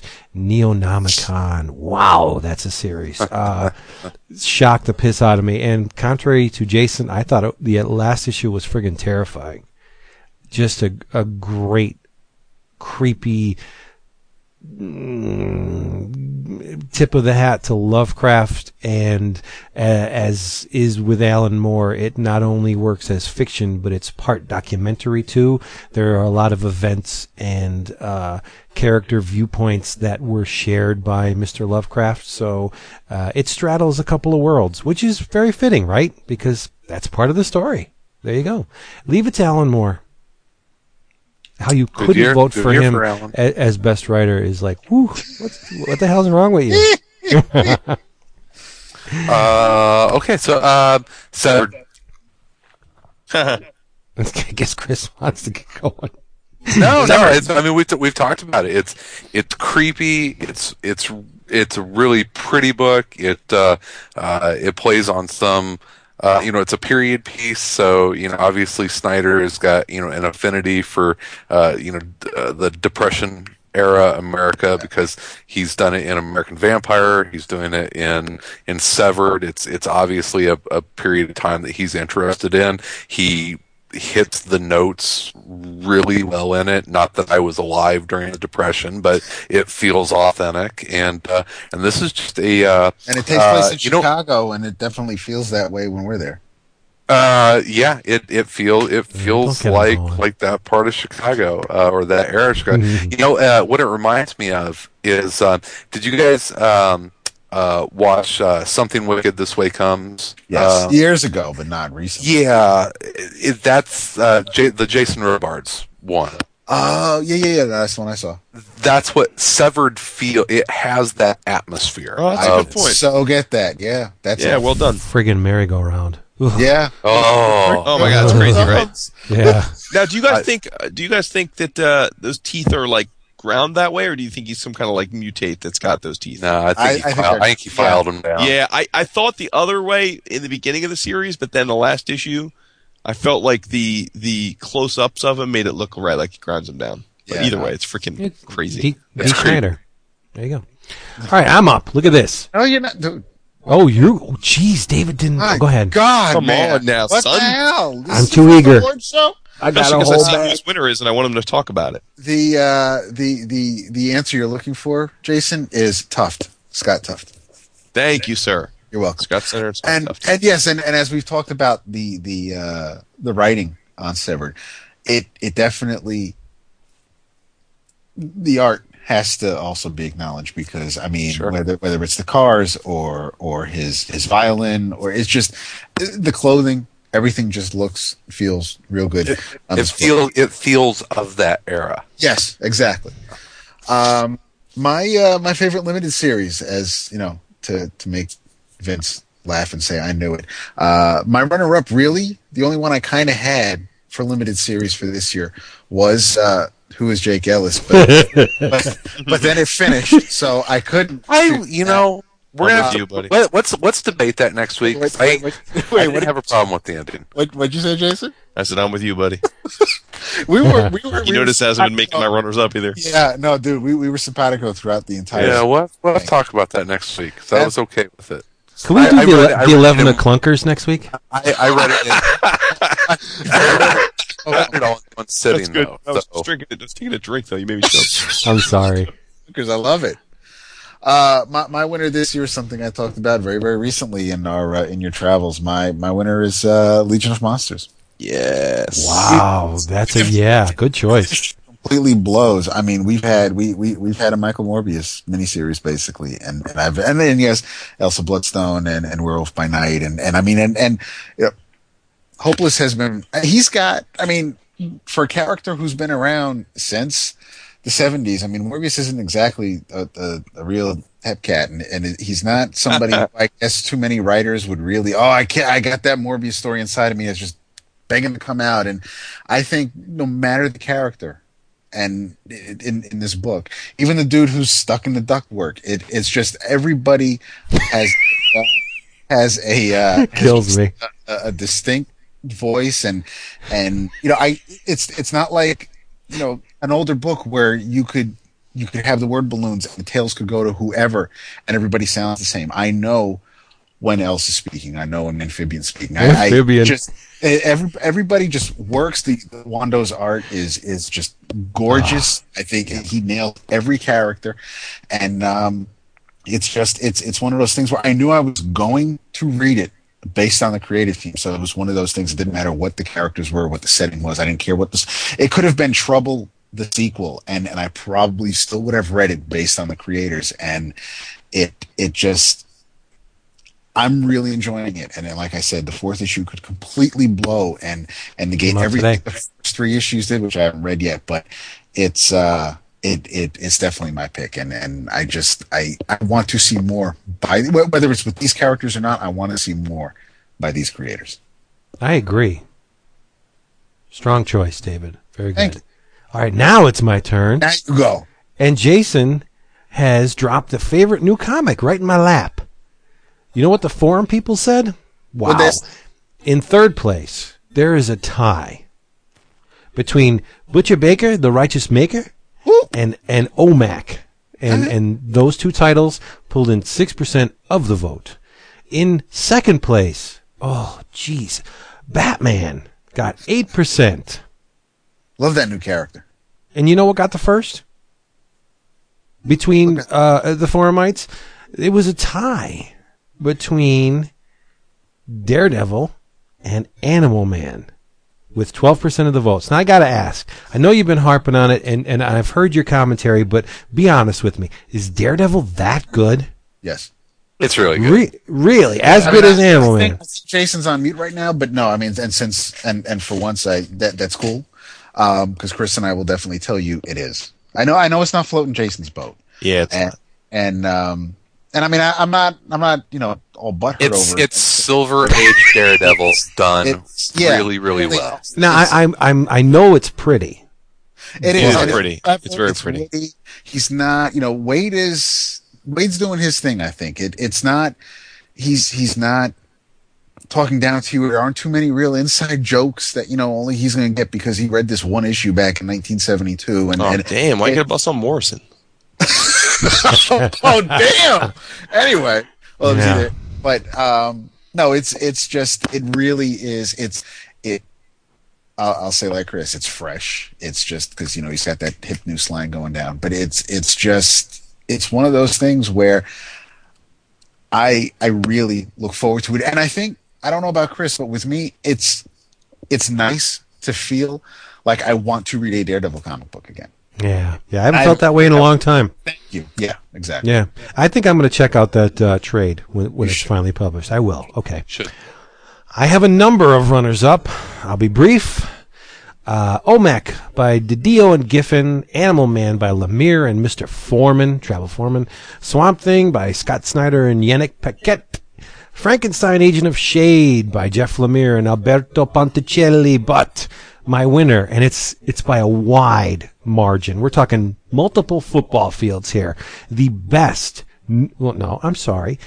My favorite new comic of 2011, I believe that this is a modern-day classic in the making. It's written by Daryl Gregory, drawn in exquisite detail by Carlos Magno. It's Planet of the Apes from Boom. It is a fantastic series. I was talking to a bunch of folks on Twitter, and someone mentioned the fact that it's a really good time to be a Planet of the Apes fan, and that is no lie. Because you have a triple assault. The main title by Gregory and Magno. You have Betrayal of the Planet of the Apes by the disgustingly talented Gabriel Hardman and Karina Bechko, and you're going to have the Munch and Plug Terror on the Planet of the Apes. So it is a superb time to be a Planet of the Apes fan. And the last movie didn't suck. Rise of the Planet of the Apes was awesome. So if you like Pierre Boulez's vision transferred to film and comics, it is a really, really sweet spot for Planet of the Apes fans. And please, I implore you, try this comic book. This was my pitch on Twitter. If you are reading a mediocre book, ditch it and try Planet of the Apes. The trade, collecting the first 4 issues, is only $9.99. The 5th issue is only $1. They want you to read this title, and rightly so. It is phenomenal. Oh, I won't go into it because I will save the revelation for the pages of the comic, but read Planet of the Apes from Boom. Yeah, that's great. And please read Betrayal of the Planet of the Apes. Well, yeah, I don't have to sell that because everybody knows Gabriel and Karina are great. Yeah. This is also a really hard category this year because I think it's been a year that's been defined by new titles, obviously. The 52 of them, at least, and a lot more. I think Image gets overlooked because they're always putting out new stuff. Green White came out this year. Sure did. I think that's a really strong title. So much. There's always so much good stuff that comes out just because the volume of it gets passed over. OMAC I probably have had the most fun with, and it's been my favorite new title. Mostly because it was the surprise out of the shock. Out of the new, it was a shock. It's whenever they first even, without even saying who the creative team was, that they're going to come out with an OMAC comic. I was like, oh boy, here we go. And then DiDio, who I think did a pretty good job as an executive editor or whatever his title was. I was always kind of underwhelmed by his writing. Man, it was so good. So yeah, OMAC was my favorite new title this year, just from a fun comic standpoint. So I heard he's joining the Justice League International. That'd be good. Good match. Also. Yeah. Okay, my favorite new comic, of course, we had a bunch that we enjoyed and gushed about over a month with the new 52. My short runner-up list included Daredevil, Venom, Batman, Deathstroke, and again, because of how it started, Blue Estate. But we've all talked about it, I think, at one point. Well, no, Vince hasn't this episode yet, but my favorite new comic is Butcher Baker, the Righteous Maker. Yep. And everybody's already said everything about it as it is. I can't really talk too much more about Huddleston's art, about Casey's writing, especially the characters and the Buford T. Justice parody, and it's fun stuff. I don't even read it really for Butcher Baker so much, just for everything else that goes on around him, I think. Yeah. It's a special book. Yeah. Well, so many good comics this year. When Butcher Baker doesn't make my cut, it's like, what's going on? Well, that's the thing. I mean, I think that this may be one of the most difficult categories because the nature of the business these days is to do either, like the Hellboy model where they put out, or Lock and Key where they just put out limited series each year or two, So then that they would something like that would always be eligible, and then you have the DC New 52 this year, so you technically have 52 new series that you could opt for, and then obviously Marvel's always putting out tons of new series. I mean, Image puts out tons of number ones each month, so this is a really hard category because like more than half the stuff we read probably qualifies in any given year. Yeah. But I would say similar to you guys, Animal Man, Batman, Butcher Baker, OMAC would all be on my short list of very deserving runners-up. But for me, I went with another canceled before its time series, Alpha Flight by Greg Pak and Fred Van Lente with art by Dale Eaglesham. This was a mini turned into an ongoing, and then canceled and stealthily turned back into a mini. But look, I am a huge Alpha Flight fan, in as much as I went around and got an Alpha Flight jam piece made at New York Comic Con. It's been a long while, though, since I think the characters have, in their own book at least, have really been done justice. And we finally got back to a point where the core original team that those of us that read the original John Byrne stuff came to love were all back. Pak and Van Lente are an awesome writing tandem. They work really well together. I'd love to actually talk to them about their process at some point. Now that I think about it, just how they handle that, right? Co-writing duties, because they do that a lot. But I just thought it was terrific. I thought Eaglesham's, classic style works great on a team book. Outside of maybe a few issues that were pulled forcibly into the Fear Itself little world, I thought the thing was rich. I mean, the villains were classic villains, Master of the World, all that sort of stuff. So I just thought it was terrific, and I'm going to miss it. It was another book that I guess sales would dictate it deserved to be canceled. There weren't enough people out there buying it, but I certainly think it wasn't canceled for any lack of quality. That's for sure. Yep. All right, Christopher, you are up. Oh, I am. So this is a big one. This is our favorite ongoing. So, which as we talked about with like Alpha Flight and OMAC and what is an ongoing, because they can all become miniseries pretty quickly. So in third place, and as you can imagine, the percentages are going to be pretty low on this because most stuff we read are ongoings.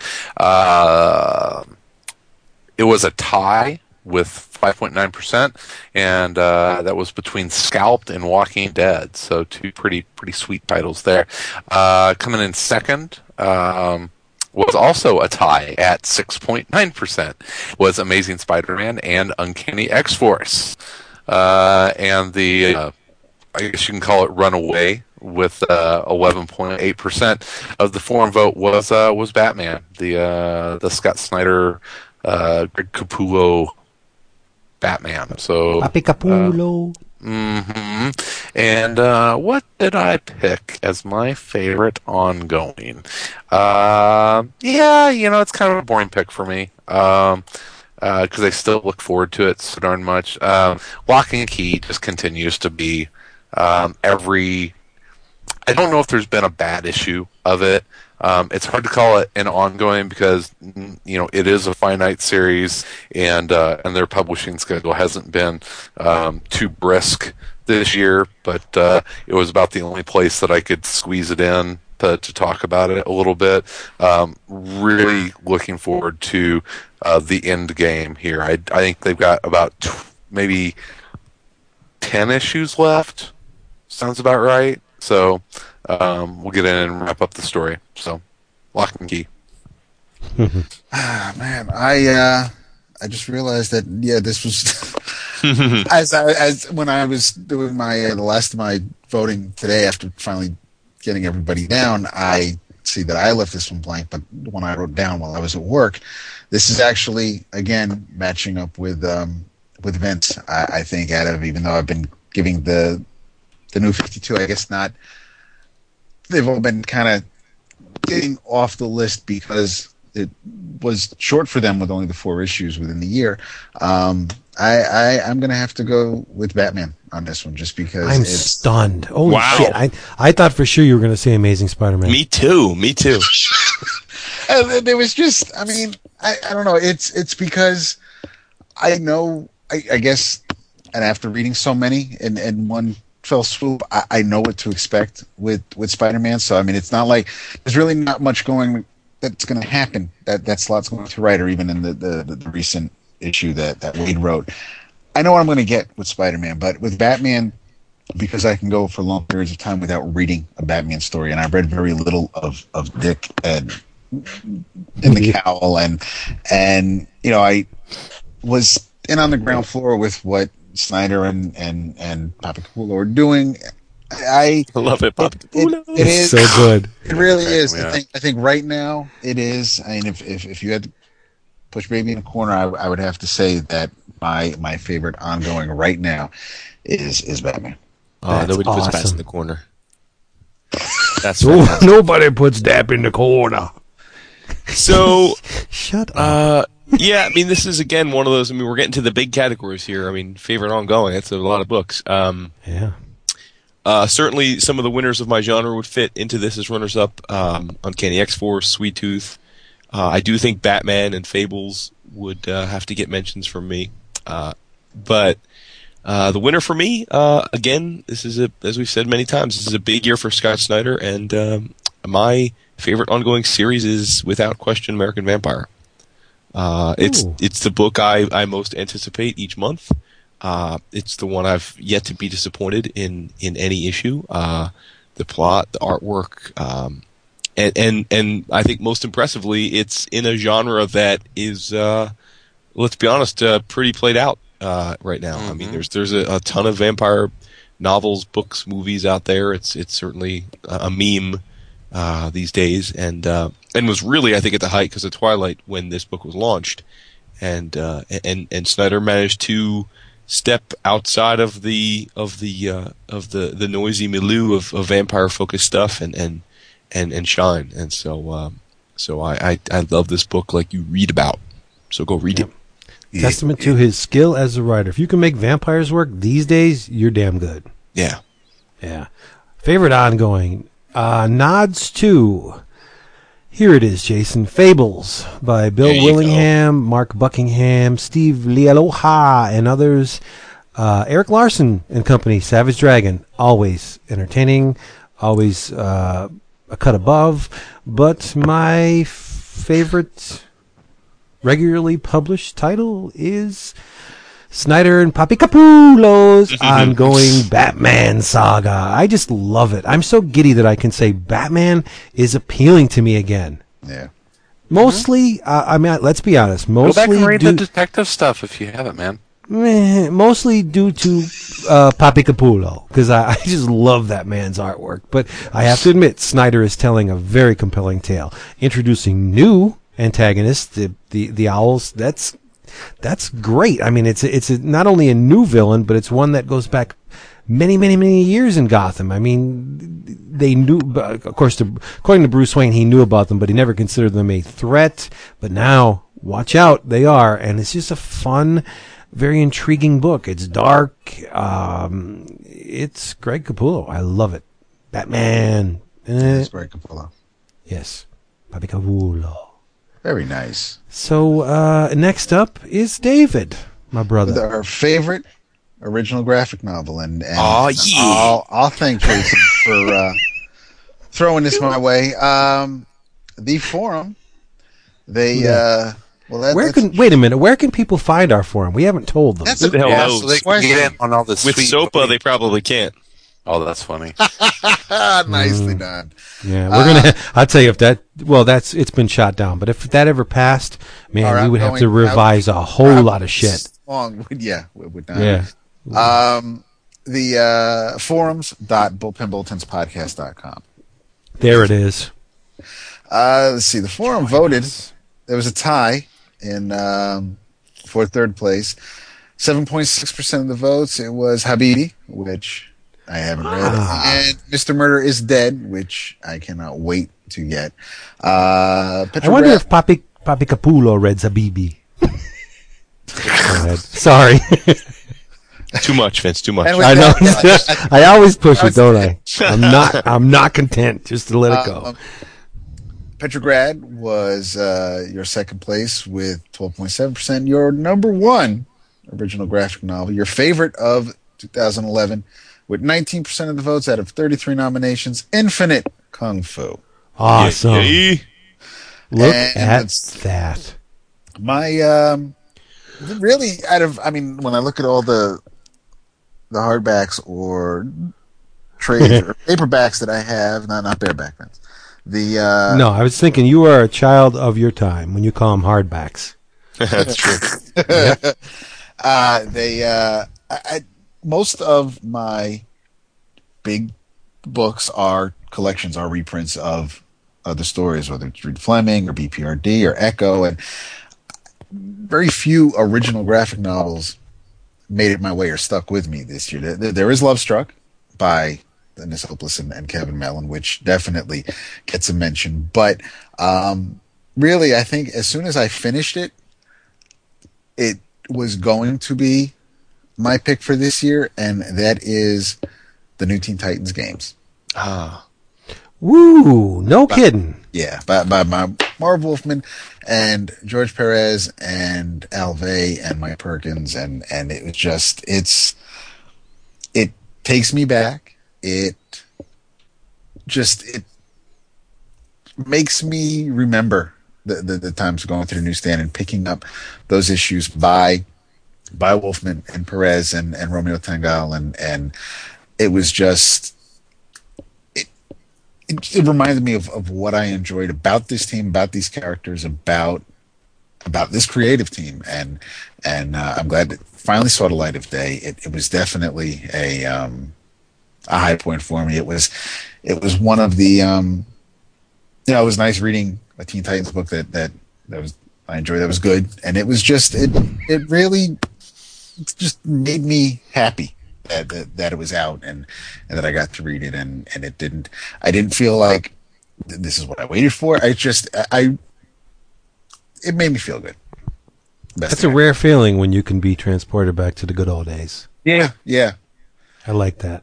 And the size, it wasn't. It's not your traditional sized graphic novel or hardcover.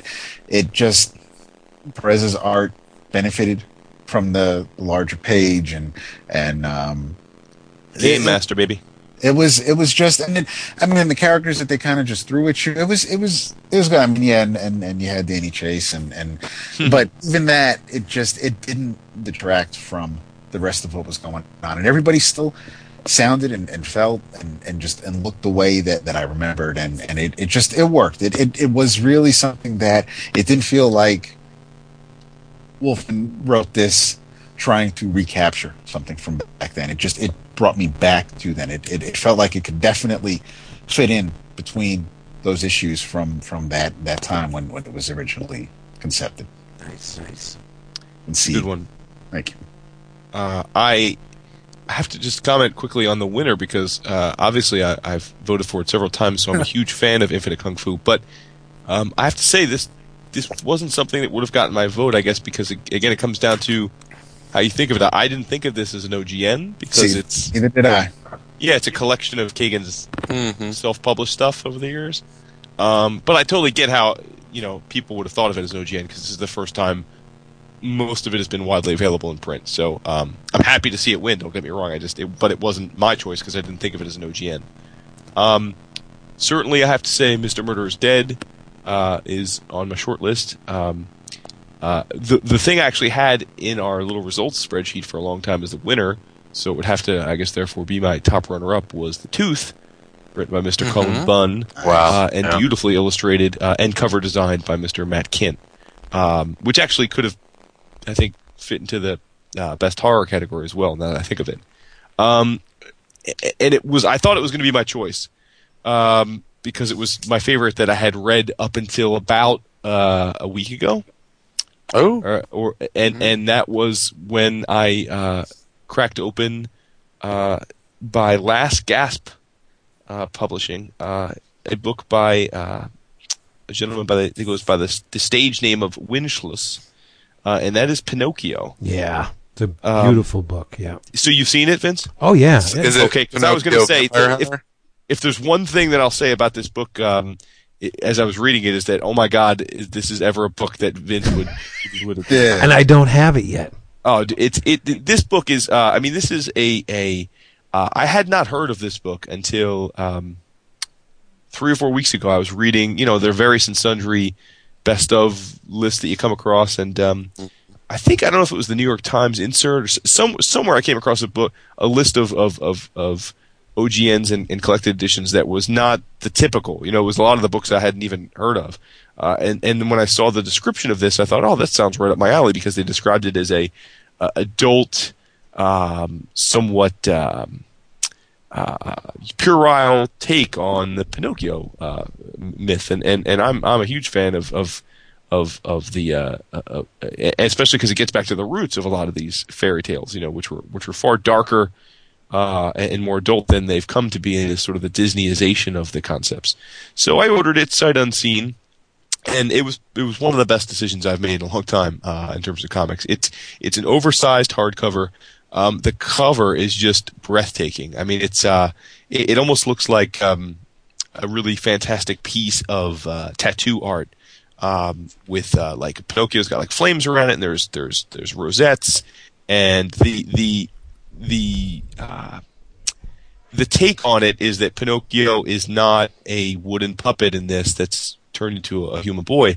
He is a robot, a little robot. That Geppetto is a New York-based inventor. He invents Pinocchio as a war machine and hopes to sell Pinocchio as the prototype to the military.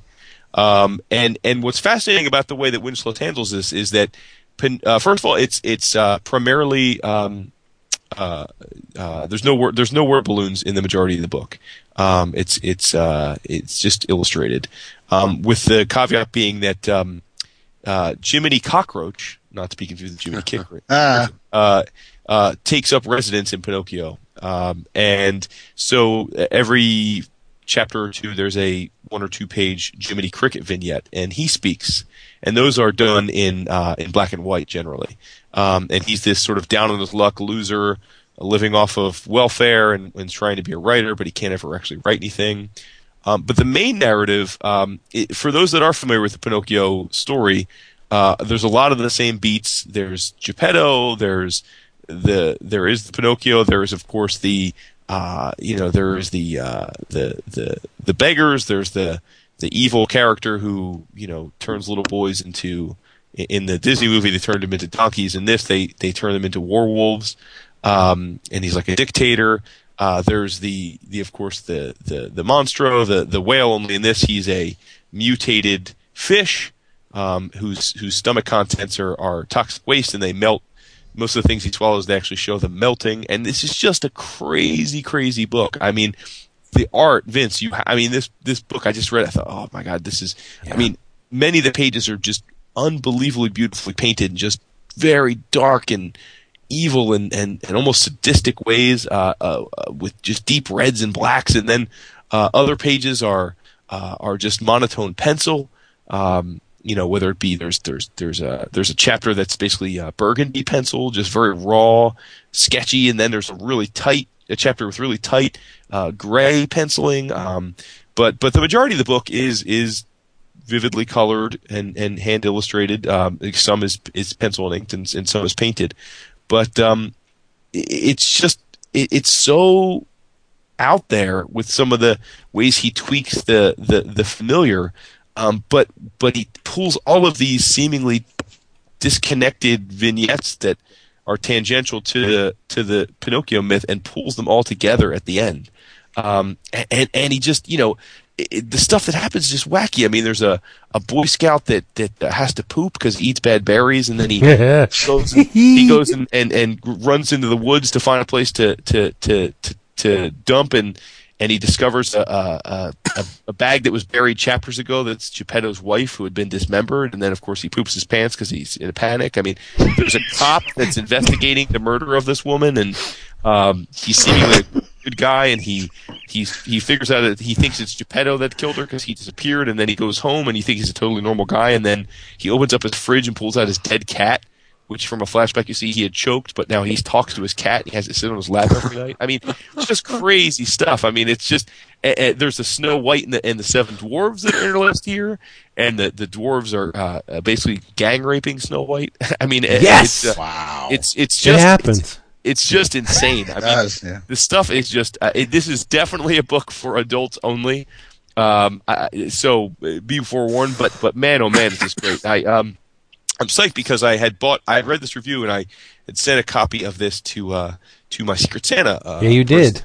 And he wrote me back saying, "Man, this is awesome." And so I bought a copy for myself shortly thereafter. And boy, am I glad I did. This book is just, believe me, I almost wish I hadn't been. I'm not talking about the book on the award show because, I mean, this is one of those ones where, put it this way, if Vince was the first one who read this book, we would have gotten an hour and a half long soliloquy from him. Guess what I just did? That reminds me, real quick. I meant to send out a thank you earlier. Is from the forum who's been sending all of us some pretty cool stuff. Sent me the entire series of Shadow Man by Garth Ennis and Ashley Wood. Oh, that's really good. Yeah. Yeah, I haven't read Acclaimed it. I didn't comics, know it right? existed. So, dude, thank you so much. I cannot wait to read it. So hopefully I'll be able to reprioritize some reading and get to it. Awesome. So, it was awesome. Jason, guess what I just did? What? I ordered the bitch. Nice, yeah, dude. I mean, there's a penguin suicide bomber in here. There's a one-eyed automaton that ends up escaping a factory. Dude, you had me at poop. Yeah, it was like, and then it jumps into the eye socket of a blind guy and becomes like a symbiote. I mean, it's just and I know all this stuff sounds out there, but it really does all tie tightly into one narrative that makes perfect sense, and that's the impressive thing. But before I finish up on this, the thing I want to say is that in doing a little research about this book after I finished it, I didn't realize. I thought this was an OGN that was created this year, but in fact I'm wrong. It was an OGN released and translated to English this year. But in fact, this was, which I should have guessed because he's French, this was a French book that was published in 2009 in the exact same form, save for obviously the language being different. And it was actually it won the grand prize. There's a specific name for the prize, I don't remember, but it's the equivalent of the Book of the Year at Angoulême, the big European festival. So I think this was a well-regarded and well-respected book in the European circuit for the last few years, and I guess surprising to many, they were able to get it published here and translated. And I think part of the reason they were finally able to do that is that Wenceslas, which is his nom de guerre, his real name, I forget it offhand. I should have had it written down, but he was the co-director and creator of the Persepolis movie, the film based on the. Oh, neat. Marge was gosh, what's her name? Satrapi. Yeah. Correct. Yeah, he's the co-creator with her. So neat. Look at you. Yeah, that was nice. So you sold me.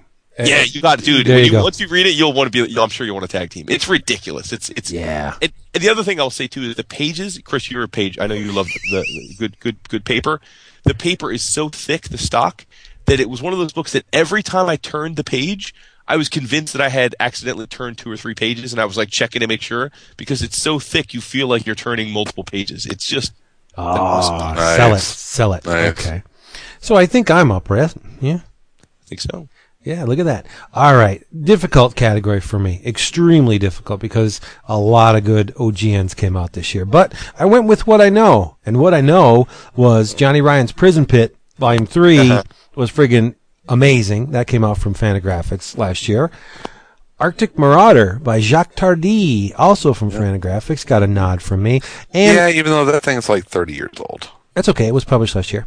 And I did consider Infinite Kung Fu an OGN, only because I read it in one shot, right? It was published in one shot. I read it in one shot. So Kagan McLeod's Infinite Kung Fu got a big old pat on the back. Nice. But my favorite OGN was from Nobrow Press, distributed on this side of the water by Ad House. It's Jesse Monahan's Forming. And I talked about that on one of the episodes. You can look it up. an incredible achievement. Jesse pulls characters and events from the mythology of a number of different cultures, boils it all up in one pot, creates this wacky, kooky narrative, and it's astounding, and nothing that was released last year really spun me around like forming. Check out the Ad House site if you want a copy. It's great. It's an oversized hardcover. There's a cloth spine on it with gold inlay. It's just fantastic. No expense spared on the publishing. It's just brilliant. And I'll look up in our archives what episode I talked about if you want to hear a lot more about it, because I think I rambled a little bit, much to Chris's chagrin. There you go. What? Huh? You were talking? Yeah. Well, That's classy, dude. stay classy, San Diego. I have to give you trouble.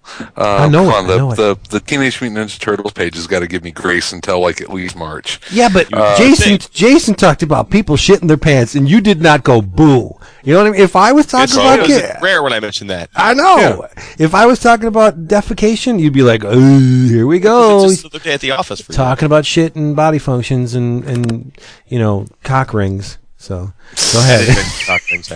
Like that would be different than like any other Tuesday conversation with you. All right. My OGN of the year, no surprise. I've talked about it. I can't find my damn copy. It's not on my bookshelf, so I've probably loaned it out. But it is from Archaea. It is Mr. Murder is Dead. The reason, you talked about that. The reason I picked it is not just because it's beautiful, not just because it's a great story, not just because the production values go above and beyond what most publishers, especially the big two, do in most of their hardcovers. DC does some really nice, the absolutes and that kind of stuff. But why I loved Mr. Murder is Dead so much is that it probably more than most comics I read this year really used the medium. There was a lot of homage to stuff that had happened, throughout comics history, but just Brent Schoonover's page layouts, his understanding of storytelling, how well he uses the medium, how they were able to time shift and really use the page to its fullest, impressed the hell out of me. And I think that's something that we as comic book fans should expect, is people to use the medium. It doesn't get used enough. And Mr. Murder is Dead was just a book that hit on every cylinder for me. Nice. That is good. This is it, folks. This is what everybody's been waiting for. The final category of the year. Oh, yeah. The award for Comic of the Year. Dun, dun, dun. Basically, this is the granddaddy of it all. It could be anything. People could and did vote for limited series, OGNs, reprints, ongoing series, whatever. The thing that floated your boat the most is what you should have voted for in this category. Coming in at a respectable third runner-up, because David rigged the voting booth. Amazing Spider-Man with 4.7% of the vote. Coming in third place, the oft-discussed Infinite Kung Fu by Mr. K.G. McLeod. In second place, man, our listeners have good taste, with 9.4% of the vote, Uncanny X-Force.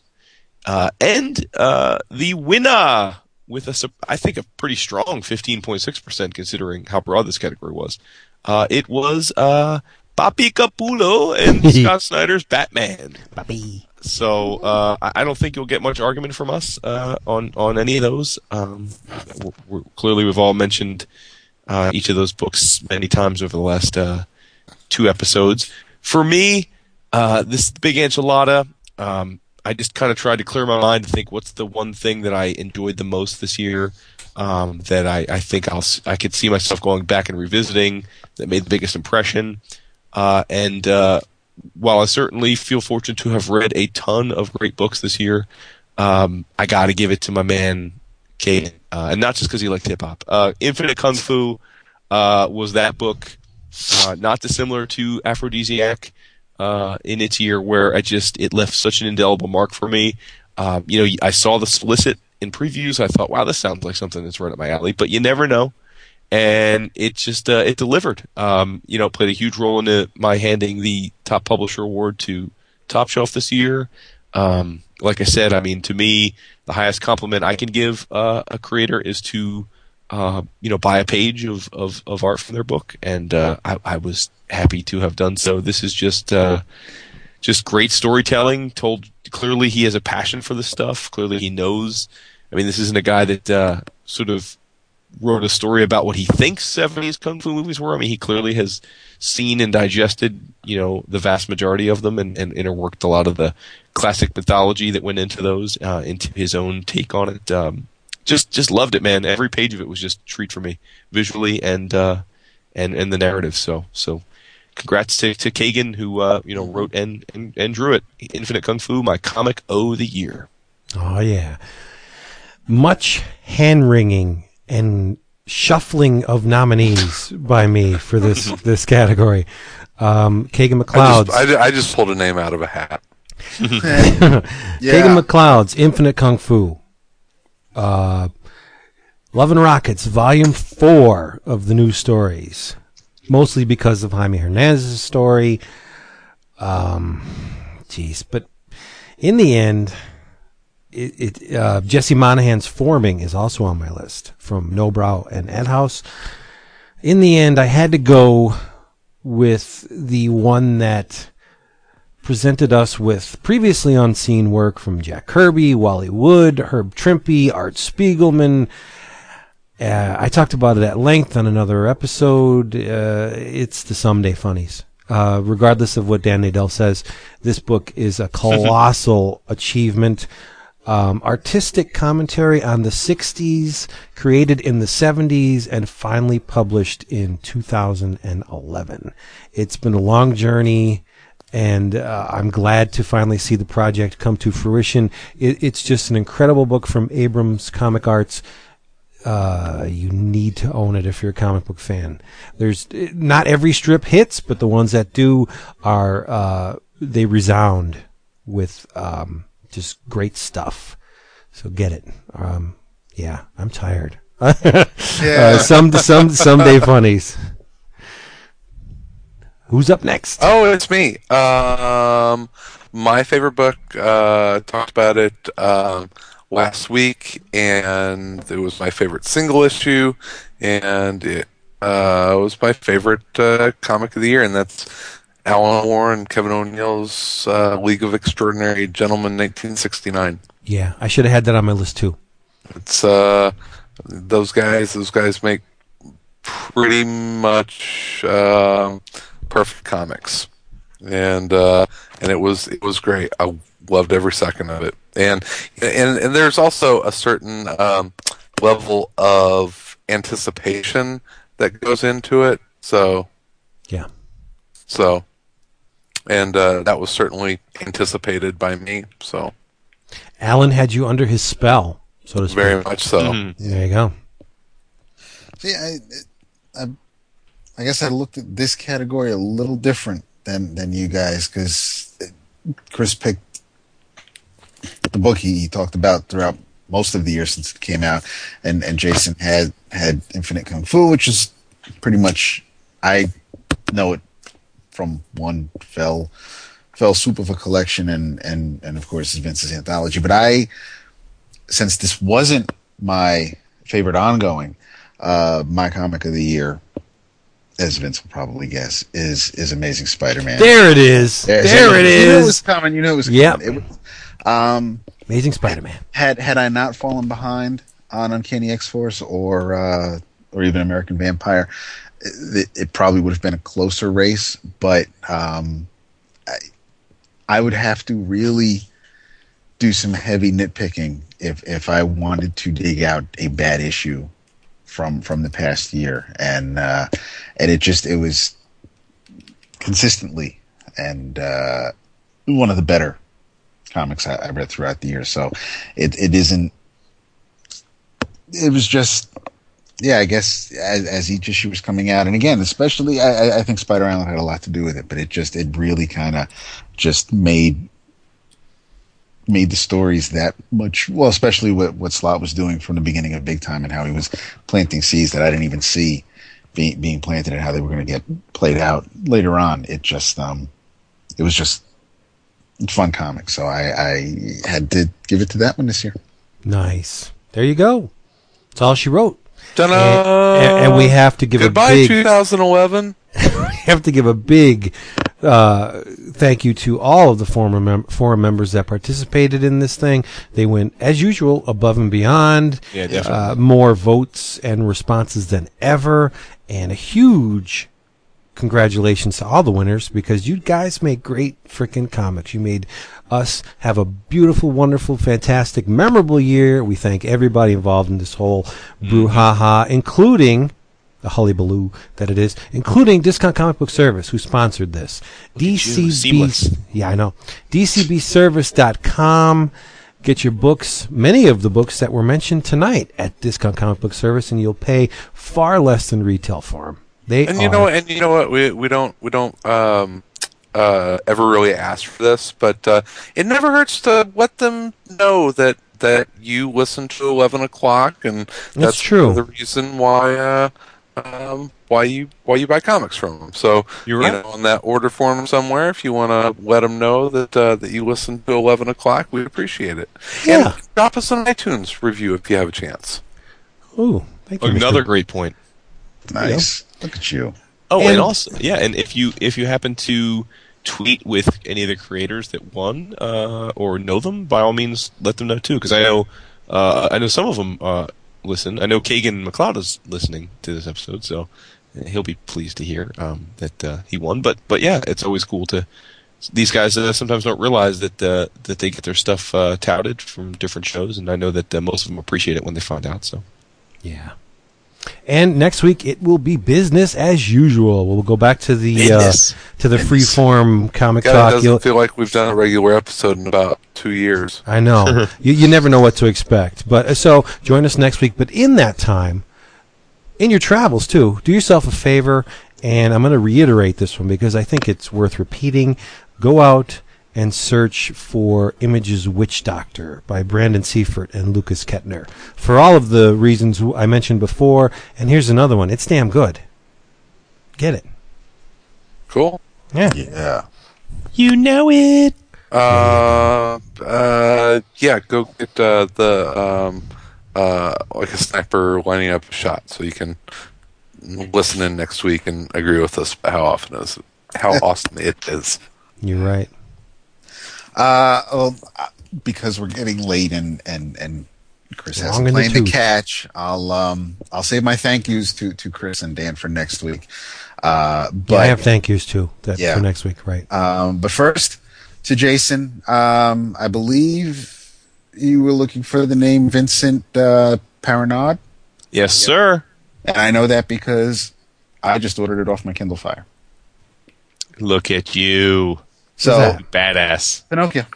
Oh, it's available on the Kindle, or I can download it. No. I had the Kindle near me instead of using the computer. Oh, okay. Just It's ordered like, it through. damn. It's not available to be read on the Fire. Probably a good thing. Yeah, I think so. I want to feel that paper. That's right. The like Vince again. I'll tout an Image book, which is the 5th issue. I guess will be out within the next few weeks. The 4th issue came out, I think, last week, but by Joshua Helfialkov and pencils by Brent Peoples, inks by Nick Nix. The 5th issue will be it. I guess it's going on hiatus. They want to see how well the trade does, but this is the last of the greats, and it's an interesting title. When I've read the first issue, I'm glad because there's some of the figures and some of the backgrounds, things just looked a little lines were thick. It wasn't as I guess clean or as detailed as as it's been since Nix has been inking Brent. But I won't go into the whole thing right now, but I said it's fourth issue. No, because Jason still has to go, and like I said, we can go into it if anybody else reads it before next week, or there's always next week. We can tag team on it, but it's pretty interesting. There's boobies for Vince. Nice. And, I do love the boobies, and there's some sodomy for Vince. So you're all set with this title, dude. What's that about sodomy? Sodomy. So there, yeah. So in any case, there's that. But I wasn't sure if I was going to, after the first issue, I wasn't really sure because there wasn't any big surprise when I got to the end of the last page of the first issue. But I had the second issue ordered, and I figured, all right, let me keep going with it. And with the third issue, I really got, I guess, kind of hooked. But I want to see how this arc wraps up. I don't know if it's going to end clean, and just in case it doesn't return, or if it'll be a one of those stories where you kind of just it ends and you never know. Kind of like the 12 for 5 goddamn years. So it's it's an Image book. It's written by a guy who we've enjoyed this past year, and the art's pretty good. So Lasted Greats, check it out. There you go. Respect. In your travels, run out and grab The Strange Talent of Luther Strode.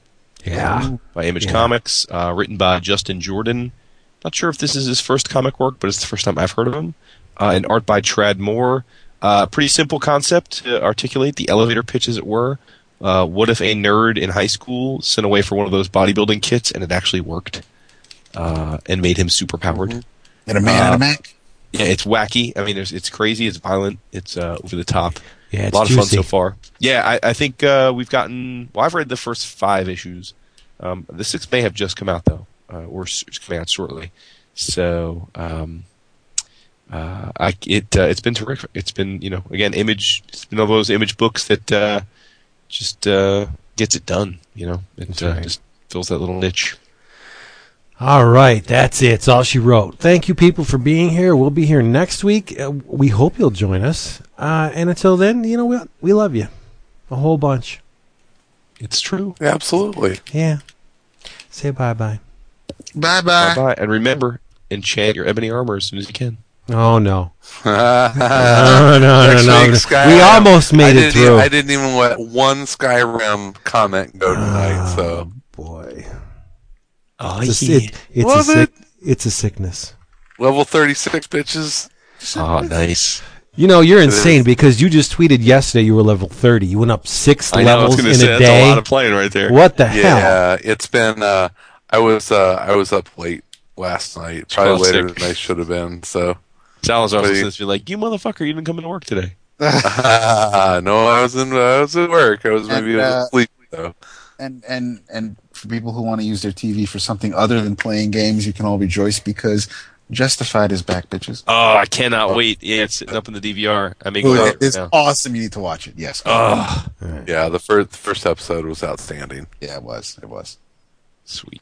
There you go. Yeah, enjoyed every second of it. What the hell have I become when someone mentions sodomy and automatically it's like, yeah, Vince would really like that. You giggle.